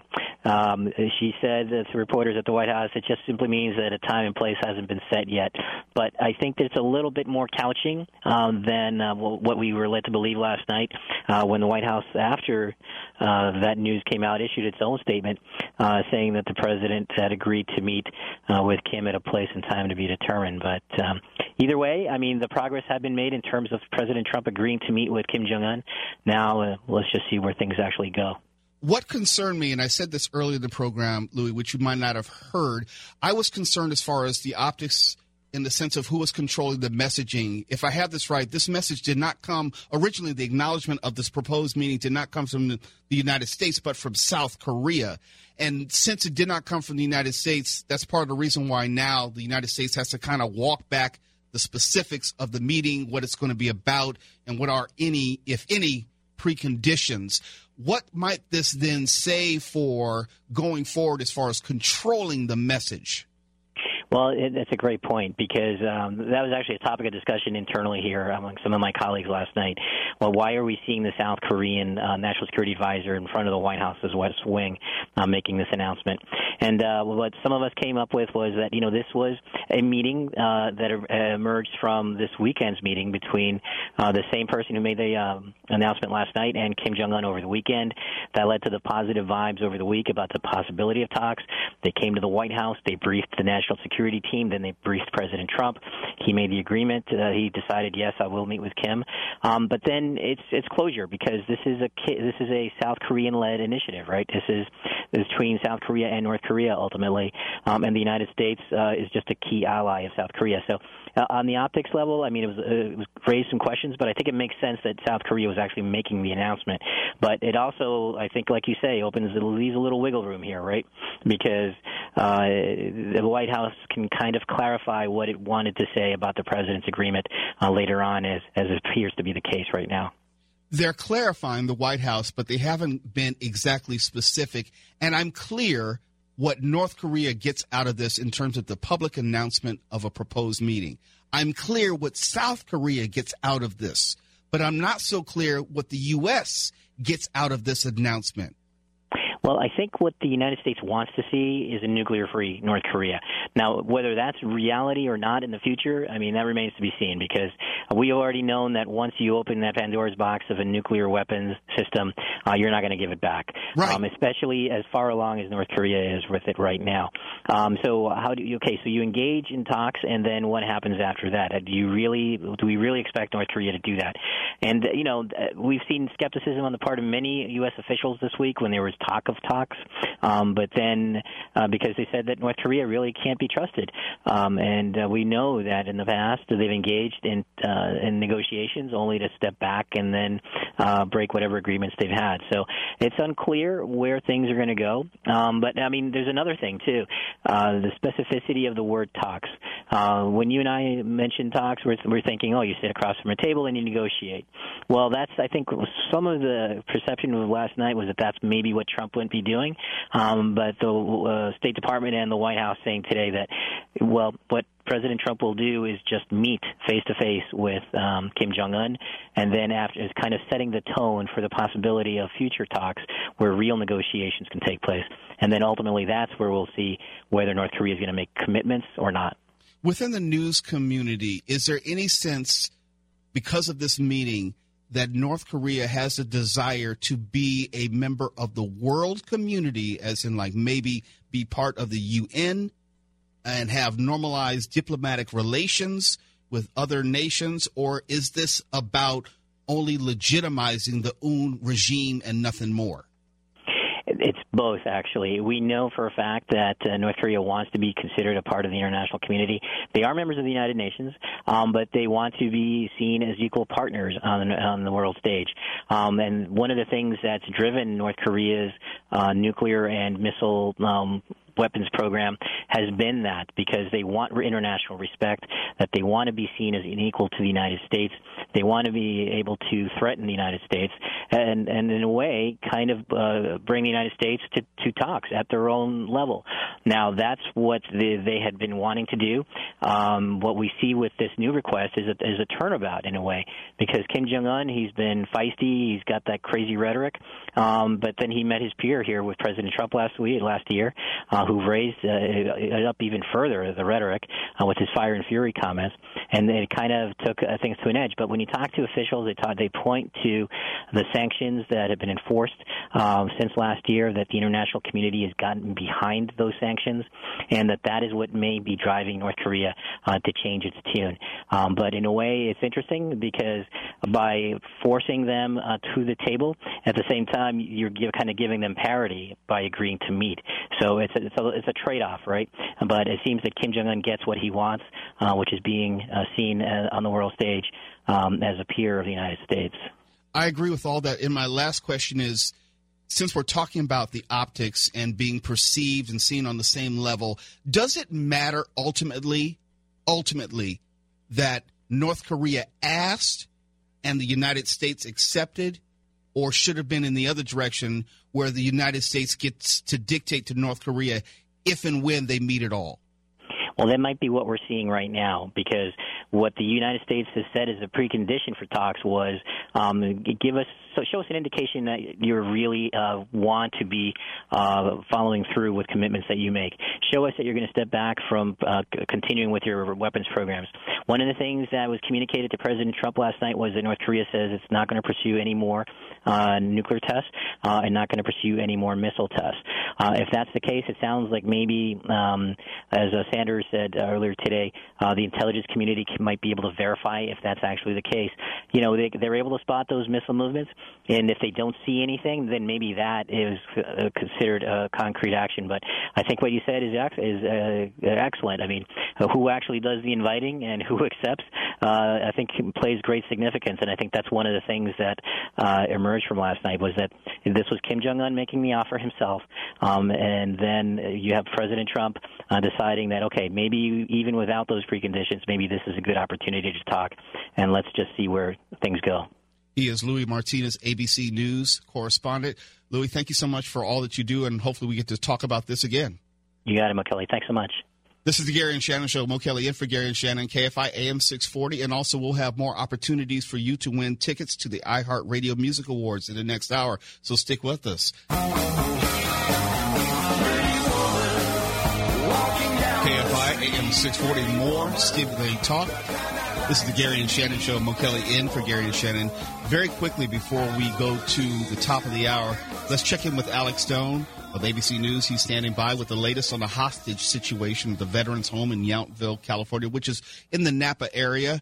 Alex, how are you, and what can you tell us at this point? Hey, Mo, what we know right now, negotiators are trying to get the gunmen to give up. They want them to come out peacefully. There are SWAT teams that have now arrived from really all over the Bay Area. Sonoma County just arrived on scene. They're now working it. They've got it is a big complex. All of the buildings in the Veterans Home of California in Yountville, they've got the buildings surrounded with both local and federal SWAT teams.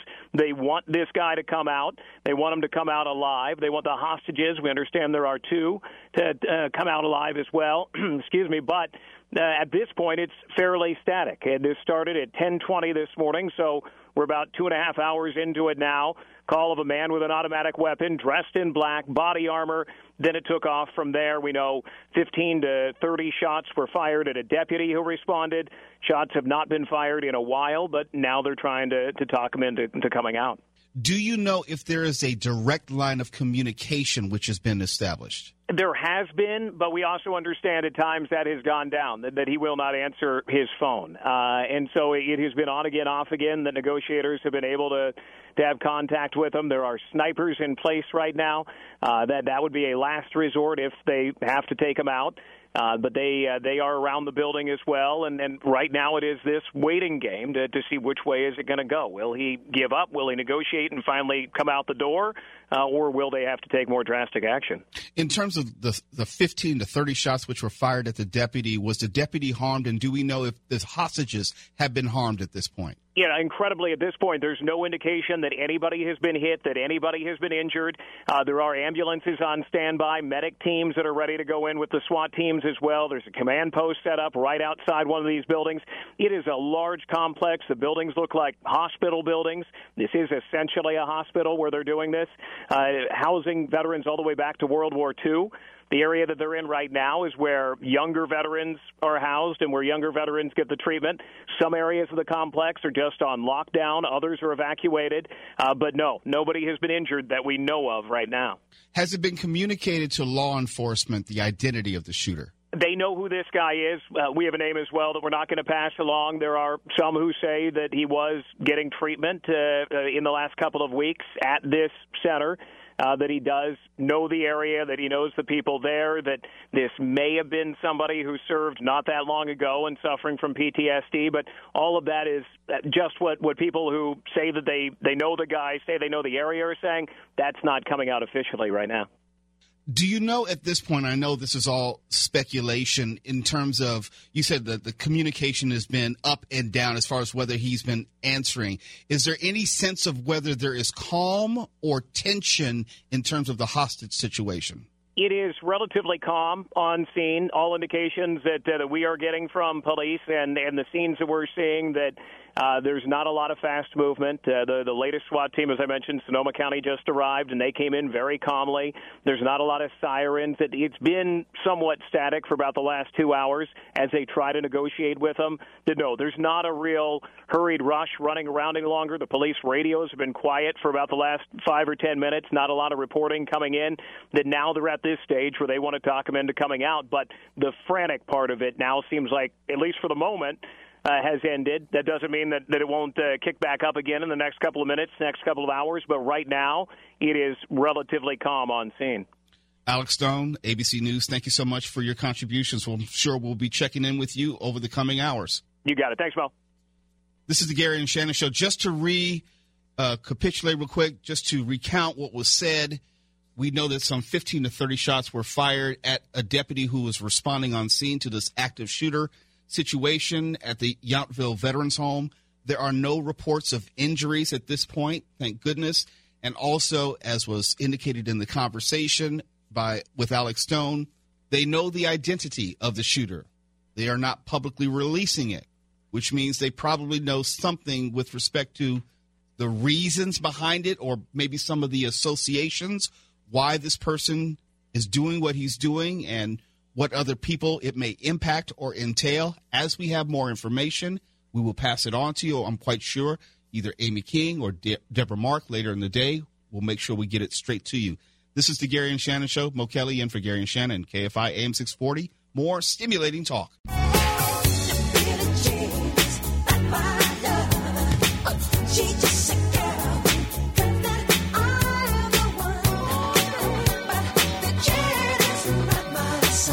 KFI AM 640, more stimulating talk. Gary and Shannon Show, Mo Kelly in for Gary and Shannon. And what is this I read? Some national day of unplugging. No phone, no TV, no electronic devices for 24 hours. No lights, no motor cars, as primitive as can be. They want us to go like Gilligan's Stone Island. Age? Yeah. Jane Wells is standing by, CNBC special correspondent and frequent KFI contributor. Jane Wells, you have to explain this to me on one of your devices. Wait a minute. Amy just said I'm not allowed to even drive the car or turn on the light. Amy, she's invoking your name. Yeah, because, it's like Gilligan's Island Day. No. Okay, all right. We got to draw the line right. Okay. So this is National Unplugging Day, and my understanding of it and what I am preparing, and it's already hard enough to do, is no phones, no social media, no anything starting at sundown tonight till sundown tomorrow. So it's sort of a tech-free Sabbath, if you will. In fact, I'm in a Starbucks right now where I can still for a few more hours be on my phone, use their Wi-Fi, surf the net, Instagram, tweet, and then the organization behind it has handed out to the 60,000 people who have pledged to do this little cell phone sleeping bags. They're these little burlap bags that you're supposed to put your cell phones in as you say goodnight to them for 24 hours. Because, well, I don't have to tell you, we are a nation of addicts. I'm not talking opioids. I'm talking technology. There's nothing wrong with being an addict, okay? Stop demonizing those who are addicted. You need to have more compassion and sympathy. You need to recognize a problem. That's the first step towards solving it, Mo. I will be the first to admit, hello, my name is Morris William O'Kelly, and I am a device addict. Yes, I need my smartphone. Now, there are some justifications which are real and some which are imagined. Real, I have aging parents, so I do have my smartphone on me, and all the times the ringer is on for those types of issues. But there are other times where I realize, man, I need to put the phone down. I don't know if I could, in my business, put down all my devices for 24 hours because I have to maintain a social media presence in my job. I have to stay abreast of the news, working in breaking news station like KFI. How am I supposed to get around it when I have a show tomorrow?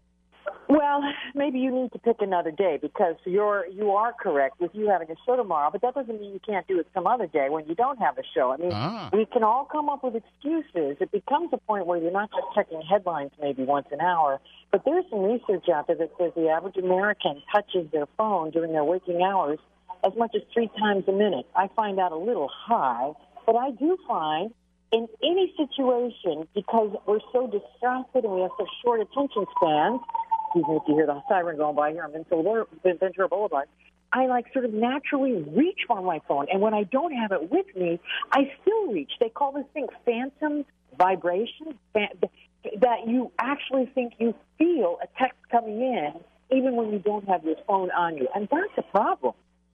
How do we then put this genie back in the bottle? And yes, we can put our devices down for a day. Yes, we can unplug from social media for a week or however, but then we go right back into it. It's almost like quitting smoking for a day. How is that supposed to wean you off it? It's supposed to be a baby step. And for people who don't want to do the whole day, just do it for 4 hours. Start out small. Start to say so that people who expect you to respond every time, this is my problem. They always think I always reply within 30 seconds. So when I don't reply within 30 seconds, they send out the police to make sure I'm still alive, Start to change everybody's expectations and your own. Baby steps. There's research that says the more you're on social media, the worse your sleep is, the higher chance of depression. And the people behind this organization, the National Day of Unplugging, say if you are going to unplug tomorrow, plan ahead. If you're going to go somewhere and you're going to use GPS, print out the map.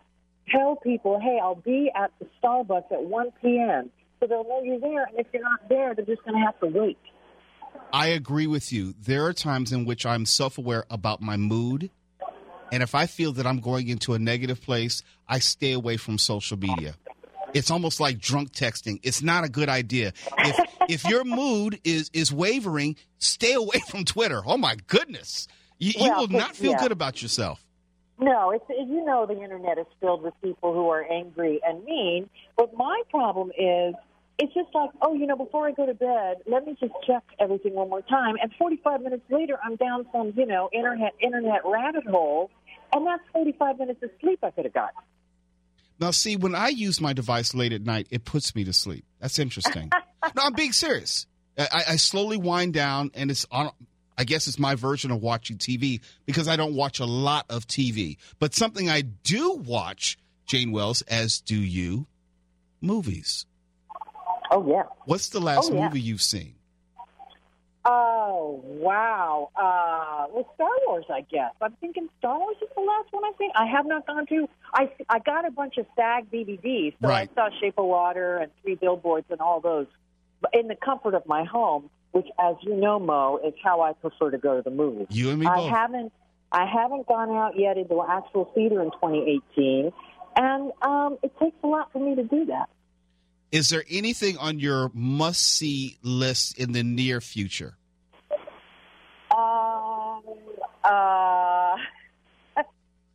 The next Star Wars, the Han Solo thing. Maybe? Oh, you are going to? Yes. See, I'm all in for Solo, Star Wars story.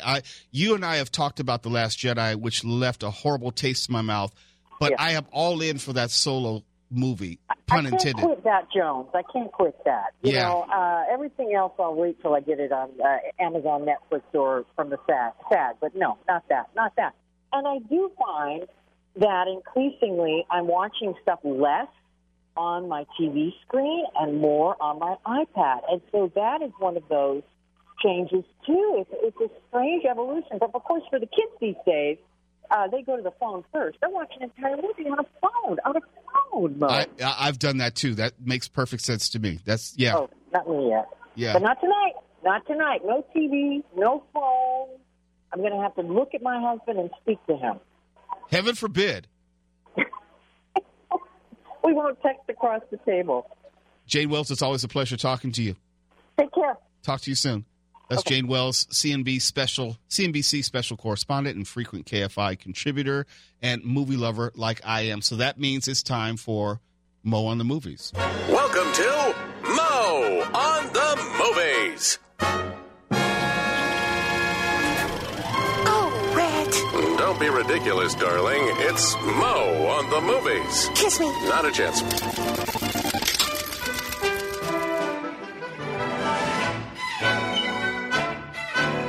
It's almost like I want Shannon Farren to go ahead and comment about the music in the background. I'm almost waiting for her to do that. Running through the tulips. But Gary and Shannon aren't here, so I have to do my own segment. How odd is that? It's kind of weird. So who's going to introduce me? I think John Frost just did, didn't he? I guess.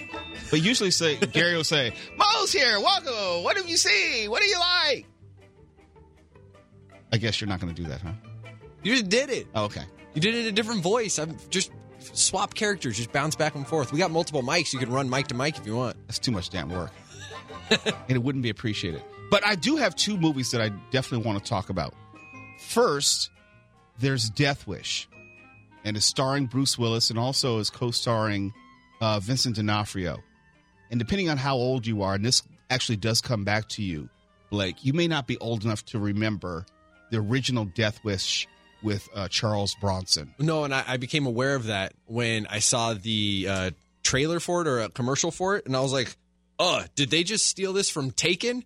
And someone was like, nope, Taken stole it from Death Wish. And I was like, oh, well, there you go. Yeah, that's pretty much it, except that Death Wish was much more violent for its time. Right. All I heard was she's like, oh, someone's here. And I'm like, what? I'm pretty sure we've been over this of someone's here. And then the dad has to go save or, strong man comes and saves. And yeah. And there's also the timing. When the original Death Wish came out, crime was at an all-time high in America, especially in the big cities. That movie resonated with viewers in a way which was more specific to that time. Now we have movies where they seem to be more political in nature, and that's what resonates with people. I don't know if people are going to perceive this Death Wish with Bruce Willis in the same way they perceived the original one. But I am very curious, and I had a conversation with Vincent D'Onofrio when he came on my program, The Mo Kelly Show, many months ago. He was talking about this movie and how it's going to be a re-envisioned, a reimagination of that storyline in today's world. And there's some movies you can't update. I'm curious to see how they update this particular Death Wish. And the original Death Wish, Amy King, did you ever see the original? I did not. Very violent for its time. It was. I was way too young to see a violent movie like that. Oh, really? Mm-hmm. Oh, I guess in my house it's like, yeah, go ahead. See it. I didn't see it in the movie house. I saw it actually later on because I think I was too young to see it in the movie house. But it was very violent for its time. The idea of a vigilante who was going around just killing criminals seemingly indiscriminately. But it's a theme that we've seen many times through the years, but Death Wish was very personal in nature because it was about seeking vengeance for his family. Bruce Willis is at a different point in his career. He's less the action star that he was, but he still can very much cover and hold the star slot and hold a movie. It would be interesting to see how he has evolved as an actor and I'll say an action movie star, and whether this movie is as personal, is as violent, and is as, I'll say, shocking in the way that the original Death Wish was. I was a fan of Charles Bronson. This is going to be very difficult for someone to, I'll say, re-enter that role. I want to see whether Bruce Willis is going to be like Charles Bronson in the way that he delivers his lines and how he manages the character, or whether he creates something altogether new. Because whenever you have a reboot or you're doing a movie with a title which is very familiar to a large portion of people, then you run the risk of trying to satisfy different groups for different reasons and pleasing none. But I'm very curious to see how this one is going to go, because Death Wish, the original, was very a popular movie for me and my age group, and I think this could do the same. Now, I'm not sure that I used to have a rule. Well, actually, I still have a rule. I try to stay away from I say that Hollywood should stay away from doing remakes of classics or cult classics. I'm not sure Death Wish rose to the level, the original, of either. I think it has become more popular in more recent years, but I don't know if it's either. So I think there's more room for this remake to be better received and not weighed down by the expectations of it matching up to the original. Because it was so long ago? Because, one, it was so long ago, and it was not as popular as other movies of the genre, I don't think. And I don't think people are as familiar with Charles Bronson today as other people from other remakes. Remakes more recently have had to do with more recent movies, it seems. Like when they did a remake of Point Break, or just about every Patrick Swayze movie. Well, and they just did a remake of Blade Runner. Well, no, actually, that was a sequel. Oh. Because it has a Blade Runner like 2049 or whatever. Yeah, it was a continuation of that storyline. Oh, I didn't see that one either. Yeah, well, you didn't miss too much as far as I was concerned. Well, it won Academy Awards, didn't it? Yeah, so what?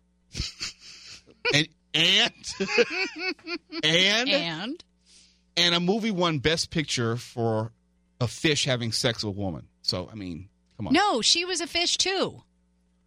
Stop giving away. Yeah, I haven't seen it yet. Stop giving it away.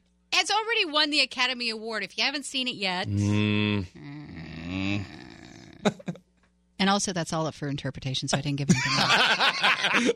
There you go. I love how you sort of backtrack on it. Boop, boop, boop. The other movie I definitely want to talk about, which I did see, was A Wrinkle in Time.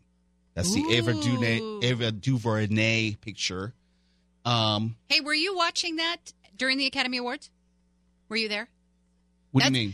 So at the Academy Awards, when they went across the street and handed stuff out? No.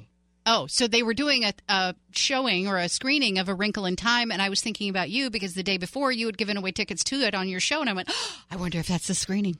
No, it was actually the next day. It was on a Monday. All right. Never mind. Saw it Monday. And? How should I say this? It's not for adults. Really? You look at Disney movies in the past 5-6 years, be it an animated version like Pixar or whatever, there's usually humor or storylines which are for the adults, having nothing to do with the seemingly kid-like friendliness of the movie. There's something in it for adults and children. A Wrinkle in Time is purely for kids. That's interesting that Disney's doing that, because they're known for known for that. I mean, like, look at Beauty and the Beast. There were so many jokes in that kids had no idea what's going on, and the adults are like, There's none of that. Not so much. Huh. Not so much. Not only is there a kid-centric cast, one of the principal actors is maybe 8 years old and delivering most of the lines and is a central component of the movie. Its pacing is probably more appreciated by kids than adults. And even Ava DuVernay, when we saw the screening, she had a short little vignette at the beginning saying, hopefully this movie takes you back to when you were some 10 years old and you remembered being a child and what it was like growing up. So she put it out there. She made it very clear that this is about a time in one's life which is long ago. Maybe we could harken back to that and enjoy the movie for what it was, but it definitely did not have anything for adults. I mean, there were some messages in there, but as far as comedic value, entertainment value, I can't speak for anyone else. I'm not saying it was a bad movie. I just think it was a movie which was not for me. And I don't think that any adult who's looking for something in it in the way that we've seen adult things or sort of comedy or themes which are specifically for the adults in other Disney or Pixar movies, it's not there. And if anything, it might be Disney turning back to when they used to do movies which were purely for the kids, like maybe Herbie the Love Bug or something, which were just about kids, not adults. Escape to Witch Mountain or whatever, just about kids, nothing for us. And that, I will say, A Wrinkle in Time is very much about. It's about celebrating kids. It's about kids finding their way. It's about kids saving the universe with no help from adults at all. As far as the cast, Reese Witherspoon, Oprah Winfrey, I thought Oprah was okay. And I was talking about this. I think it was Blake. Was I talking about it with you? Or maybe you were Nick? talking to John. John, that's right, John Ramirez. Yeah. Oprah is very dry in this movie. Very, very dry. And I know what she's capable of because she has a litany of films in which she's been in and Oscar-worthy in terms of performances. This is not that. Reese Witherspoon, kind of funny at times. You see her in a very different light. She plays a role which is very unlike anything else that she's done, but it wasn't anything spectacular. I guess that's what it comes down to. I just was not wowed by the movie. There were some visual elements of the movie which I thought were very pleasing. There are some landscapes which they show and they create a fantastic world in the sense of, hey, I would like to visit it. But from the pacing of the story, you didn't spend a whole lot of time there. You didn't get to see the magnificence of that backdrop and the world in which these children visit. You didn't get to explore it in the way that I hoped I would get to. In other words, if you saw the previews and you've seen the trailers, you see this world which has been created by Ava DuVernay, which is visually spectacular. Absolutely. I wish I just could have stayed there just a little bit longer. And I have a problem with the movie where there's a whole lot of walking and a whole lot of talking. There was a whole lot of both in this movie. It probably will do very well its first weekend, but after word of mouth gets out about the movie as far as how people feel about the pacing and the performances, it's going to have a steep fall off. Just got to be honest. I didn't hate it, but I definitely didn't love it. If you were a parent of a young child, would you love it? The parent, probably not. The child will probably enjoy it. And I do think it's good that they make some movies for kids. Yeah, it truly is. I think it would have been perfect on the Disney Channel. It would have been perfect maybe as a direct-to-video. I'm not so sure that it's a box office blockbuster release given the way it was marketed. I had higher expectations going in, specifically because of how it was marketed in terms of size and scope and fanfare. And I'm a fan of Ava DuVernay as a director. So I went in completely willing to accept it as a good movie and enjoying it. And, a good hour in, it's like, golly, there's too much damn walking, too much damn talking. They're not going anywhere with it. And this, there are long soliloquies and paragraphs of dialogue. And I would rather you show me as opposed to tell me. It's not a bad movie. It's not a great movie. It's just a movie. And I think if I were 8 years old as opposed to 48, I might have loved it. I might have. But, yeah, it wasn't for me. It wasn't meant for you, Amy King. It wasn't meant for you, Blake. And I think if you have a child or a young niece or nephew or someone in the age group of maybe 8 to 12, yeah, they could enjoy it. They probably could get into it. They probably could get into seeing this very young, talented actor who's the central point of the movie, plays the character of Charles Wallace. He's a good actor, not a great actor, but I know when I was a kid, I liked to see people my age on screen. There's a degree of relatability there, and I think that will work well for certain demographics. But as an adult, you're probably not missing too much. This is the Gary and Shannon Show. Mo Kelly in for Gary and Shannon. Hey, why don't we give away some more tickets to the iHeartRadio Music Awards. How about you and a guest? It's the award show you can control. Our 2018 iHeartRadio Music Awards is this Sunday, March 11th, at the Forum in L.A. You'll be treated to performances from Bon Jovi, Ed Sheeran, Maroon 5, Cardi B, and the Innovator Award honoree Chance the Rapper. It's going to be hosted by DJ Khaled and also Haley Baldwin, the only award show in the world that celebrates your love of music. So if you would like to go, you and a guest, go to the Forum this Sunday for the iHeartRadio Music Awards. Why don't you give us a call right now? 800-520-1KFI, 800-520-1534. If you're caller 6, you and a guest will be going to the iHeartRadio Music Awards. 800-520-1KFI, 800-520-1534. This is the Gary and Shannon Show. I'm Mo Kelly in for Gary and Shannon. KFI AM 640, more stimulating talk. Now, Amy King has the news. It's a living and fun. It's a living and fun. So put it on. KFI AM 640, more stimulating talk. Gary and Shannon Show. Mo Kelly here for Gary and Shannon as we get closer to the weekend. Okay, I need to go back and revisit something, and an unfortunate occurrence in the program. My Google Assistant let me down. And people like Blake Doan wanted to mock me, saying that he was an iPhone fanboy or something like that. I don't believe saying that. No, I don't believe I did. What did you say? I said something about good thing your Androids are so awesome. Uh-huh. It was something along those lines. And mine, all I say is simply for the reactions, because you care so much more about your Android than I do about my iPhone. And you know, there is a study which confirms this. The study was, and this was published at TheVerge.com. A new study done by Consumer Intelligence Research Partners says that Android users, such as myself, have higher brand loyalty than iOS users. The report says that not only as Android loyalty has been rising since early 2016, it's currently the highest it's ever been.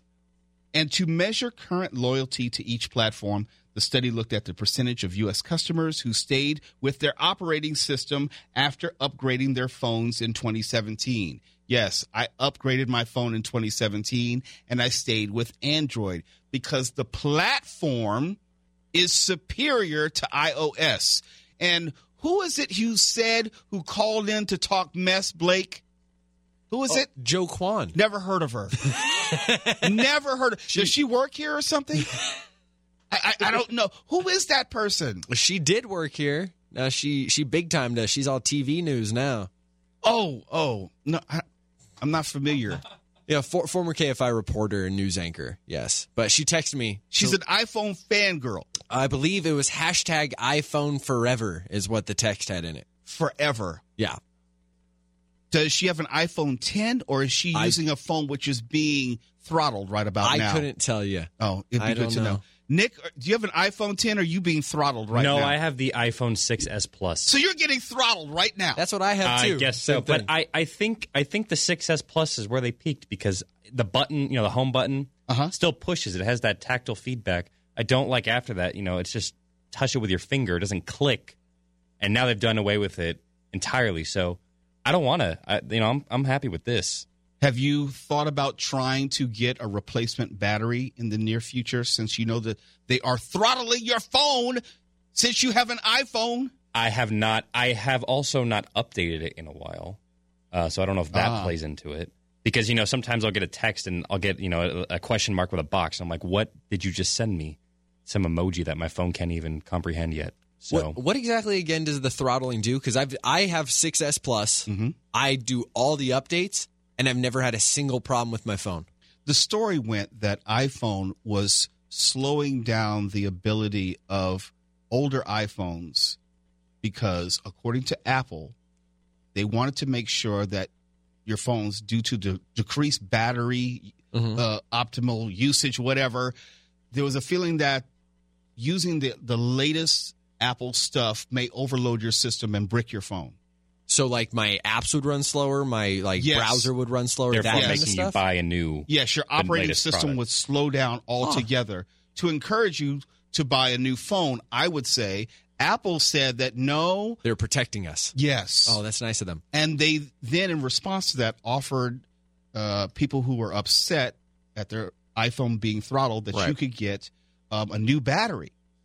Oh, because I've never experienced anything. Now maybe they did it so slowly, the throttling or whatever, that I became accustomed to it. Maybe. I don't know if that's a possibility, but have you done all the updates? Yeah, every single one. Okay. And I've never had a single issue. I've never really gotten mad at my phone. Did you get the funky A letter too, or did you not get that? Oh no, it did that, but that's a simple keyboard switch that it took like 5 seconds for me to fix it. See, on Android, we can pick our own keyboard, any style we want. No, can you do that on iPhone? I don't even know what that means. We can change our keyboard. We can change the look of it, customize it, and everything. Now, see, I'm not huge into. I don't feel the need to customize or have certain special features. I'm just happy with the basics, and I think iPhone does that well. Wow, you have low expectations out of life, don't you? You eat the same thing for breakfast every day, don't you? Sure. You don't want to just put some pepper on it? I don't know. See, I feel like that was chili powder. Remember when iPhone and the iTouch came out, and you know what I mean. And the big Spice thing, it up. the big thing because you couldn't customize it was people were jailbreaking it, so they could add different apps and things like that. I don't feel the need or the desire to do that anymore. I feel like I'm kind of like it was cool, and I don't know. I'm just kind of over that. Like for me, I'm trying to suggest that because you're more mature now, you moved to an iPhone. Are you actually trying to talk down and condescend to Android users? You're saying that because you're more mature, you don't feel the need to customize your phone? You're past that phase in your life? Is that what you're insinuating? Is that what you're implying? Because that's what I'm inferring. No. Just want to make sure. Because I was getting ready to get offended. I mean, you're cool with your Android. I think if that's what you're into. I think I'm along. I think I'm in the same general area as Nick. Like for me, I don't sit on my phone for hours at a time, and I don't need it for a lot. I use very specific things. I go on, Instagram, Facebook, fantasy football app, and I'm pretty much out after that. Like I don't do a lot on it. So I think because of that, I don't need it to be able to have all these customizations, all these different options, this and that, because I don't really care. I'm never on it long enough for that to make a difference. Oh, I care about that stuff. I like my landing screen, my home screen, to be customized in a certain way where my apps are grouped relative to my need, my finger position, what I'm going to use more often than others, all that kind of stuff. You can do that on an iPhone. You can move the quote moving of the apps. Not moving the apps. Thumb positioning. I can make my home screen look like anything I want. Right. Make it very simple. Yeah, you can move your apps around. That's so cute. Yeah. Oh, that's so cute. iPhone finally figured out that Make you can little group folders. apps and put them in groups. And it put little rails around the edge. No, I'm not talking about that. I'm talking about making it very specific to you as a person. An extension of your personality. What's wrong with you folks? Who are you showing your phone off to where you need your personality to shine through? On your phone, through your phone. Do you brush your hair or brush your teeth for other people, first and foremost? Well, yeah, because I'm single. Never mind. Never mind. But the thing about the Android, that has, you can, does it have an SD card? Is there removable storage? Not an SD card, but is there a micro card? Right. It depends on the phone.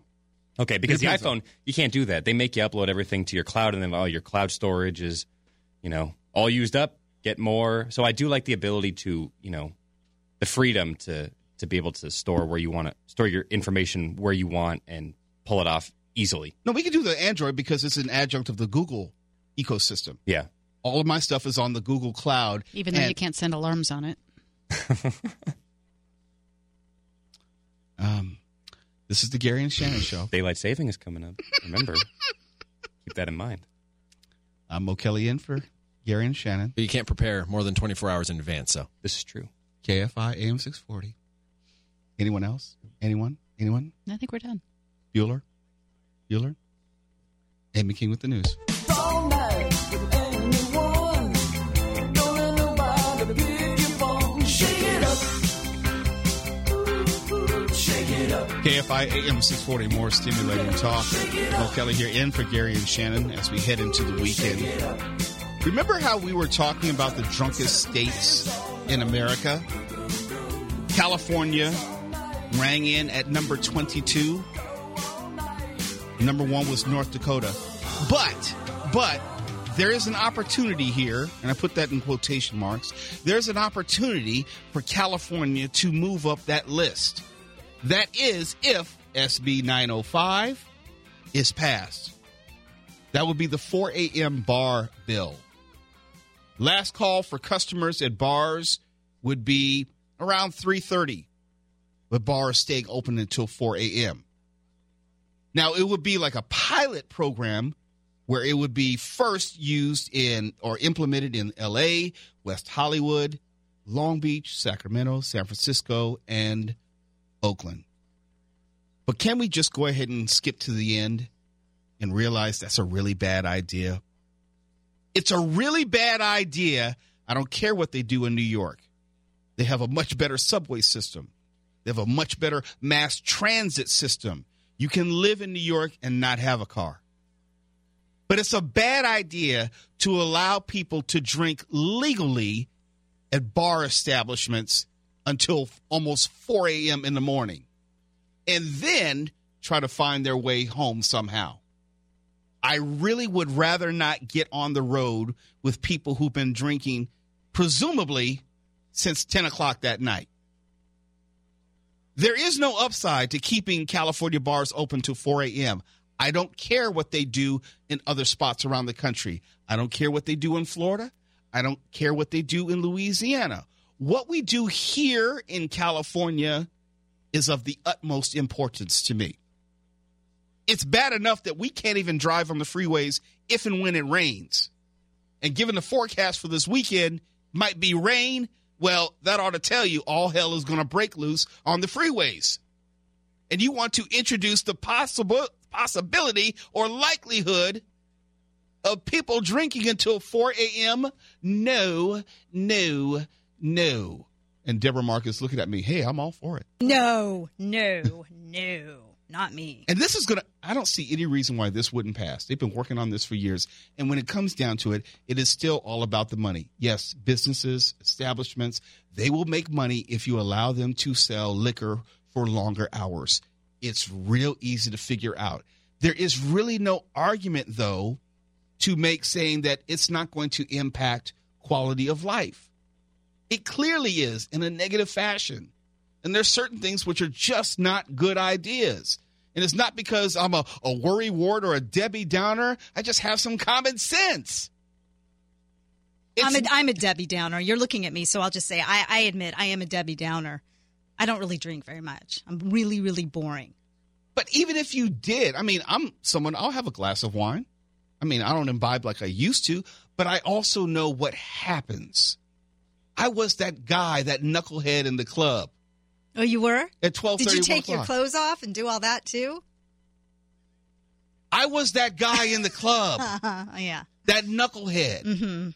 And all I know is if I had the opportunity to do worse, I would have done worse, especially in my 20s. And I'm not saying that not everyone is going to be of the mind to make bad decisions, but it only takes one idiot. And I like to be able to lessen the likelihood of idiots doing what idiots do. Oh, yeah.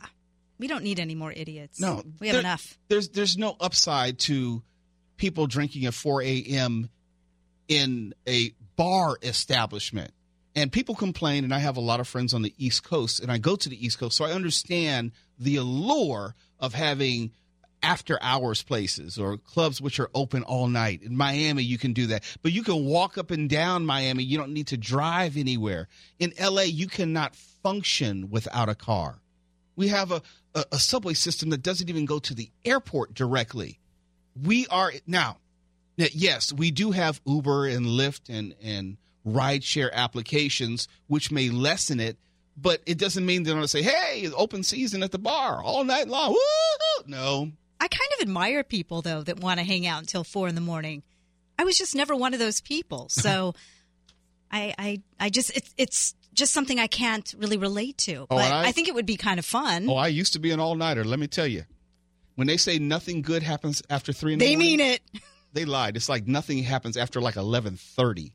Well, except for that one time. That Never mind. iHeartRadio Music Awards.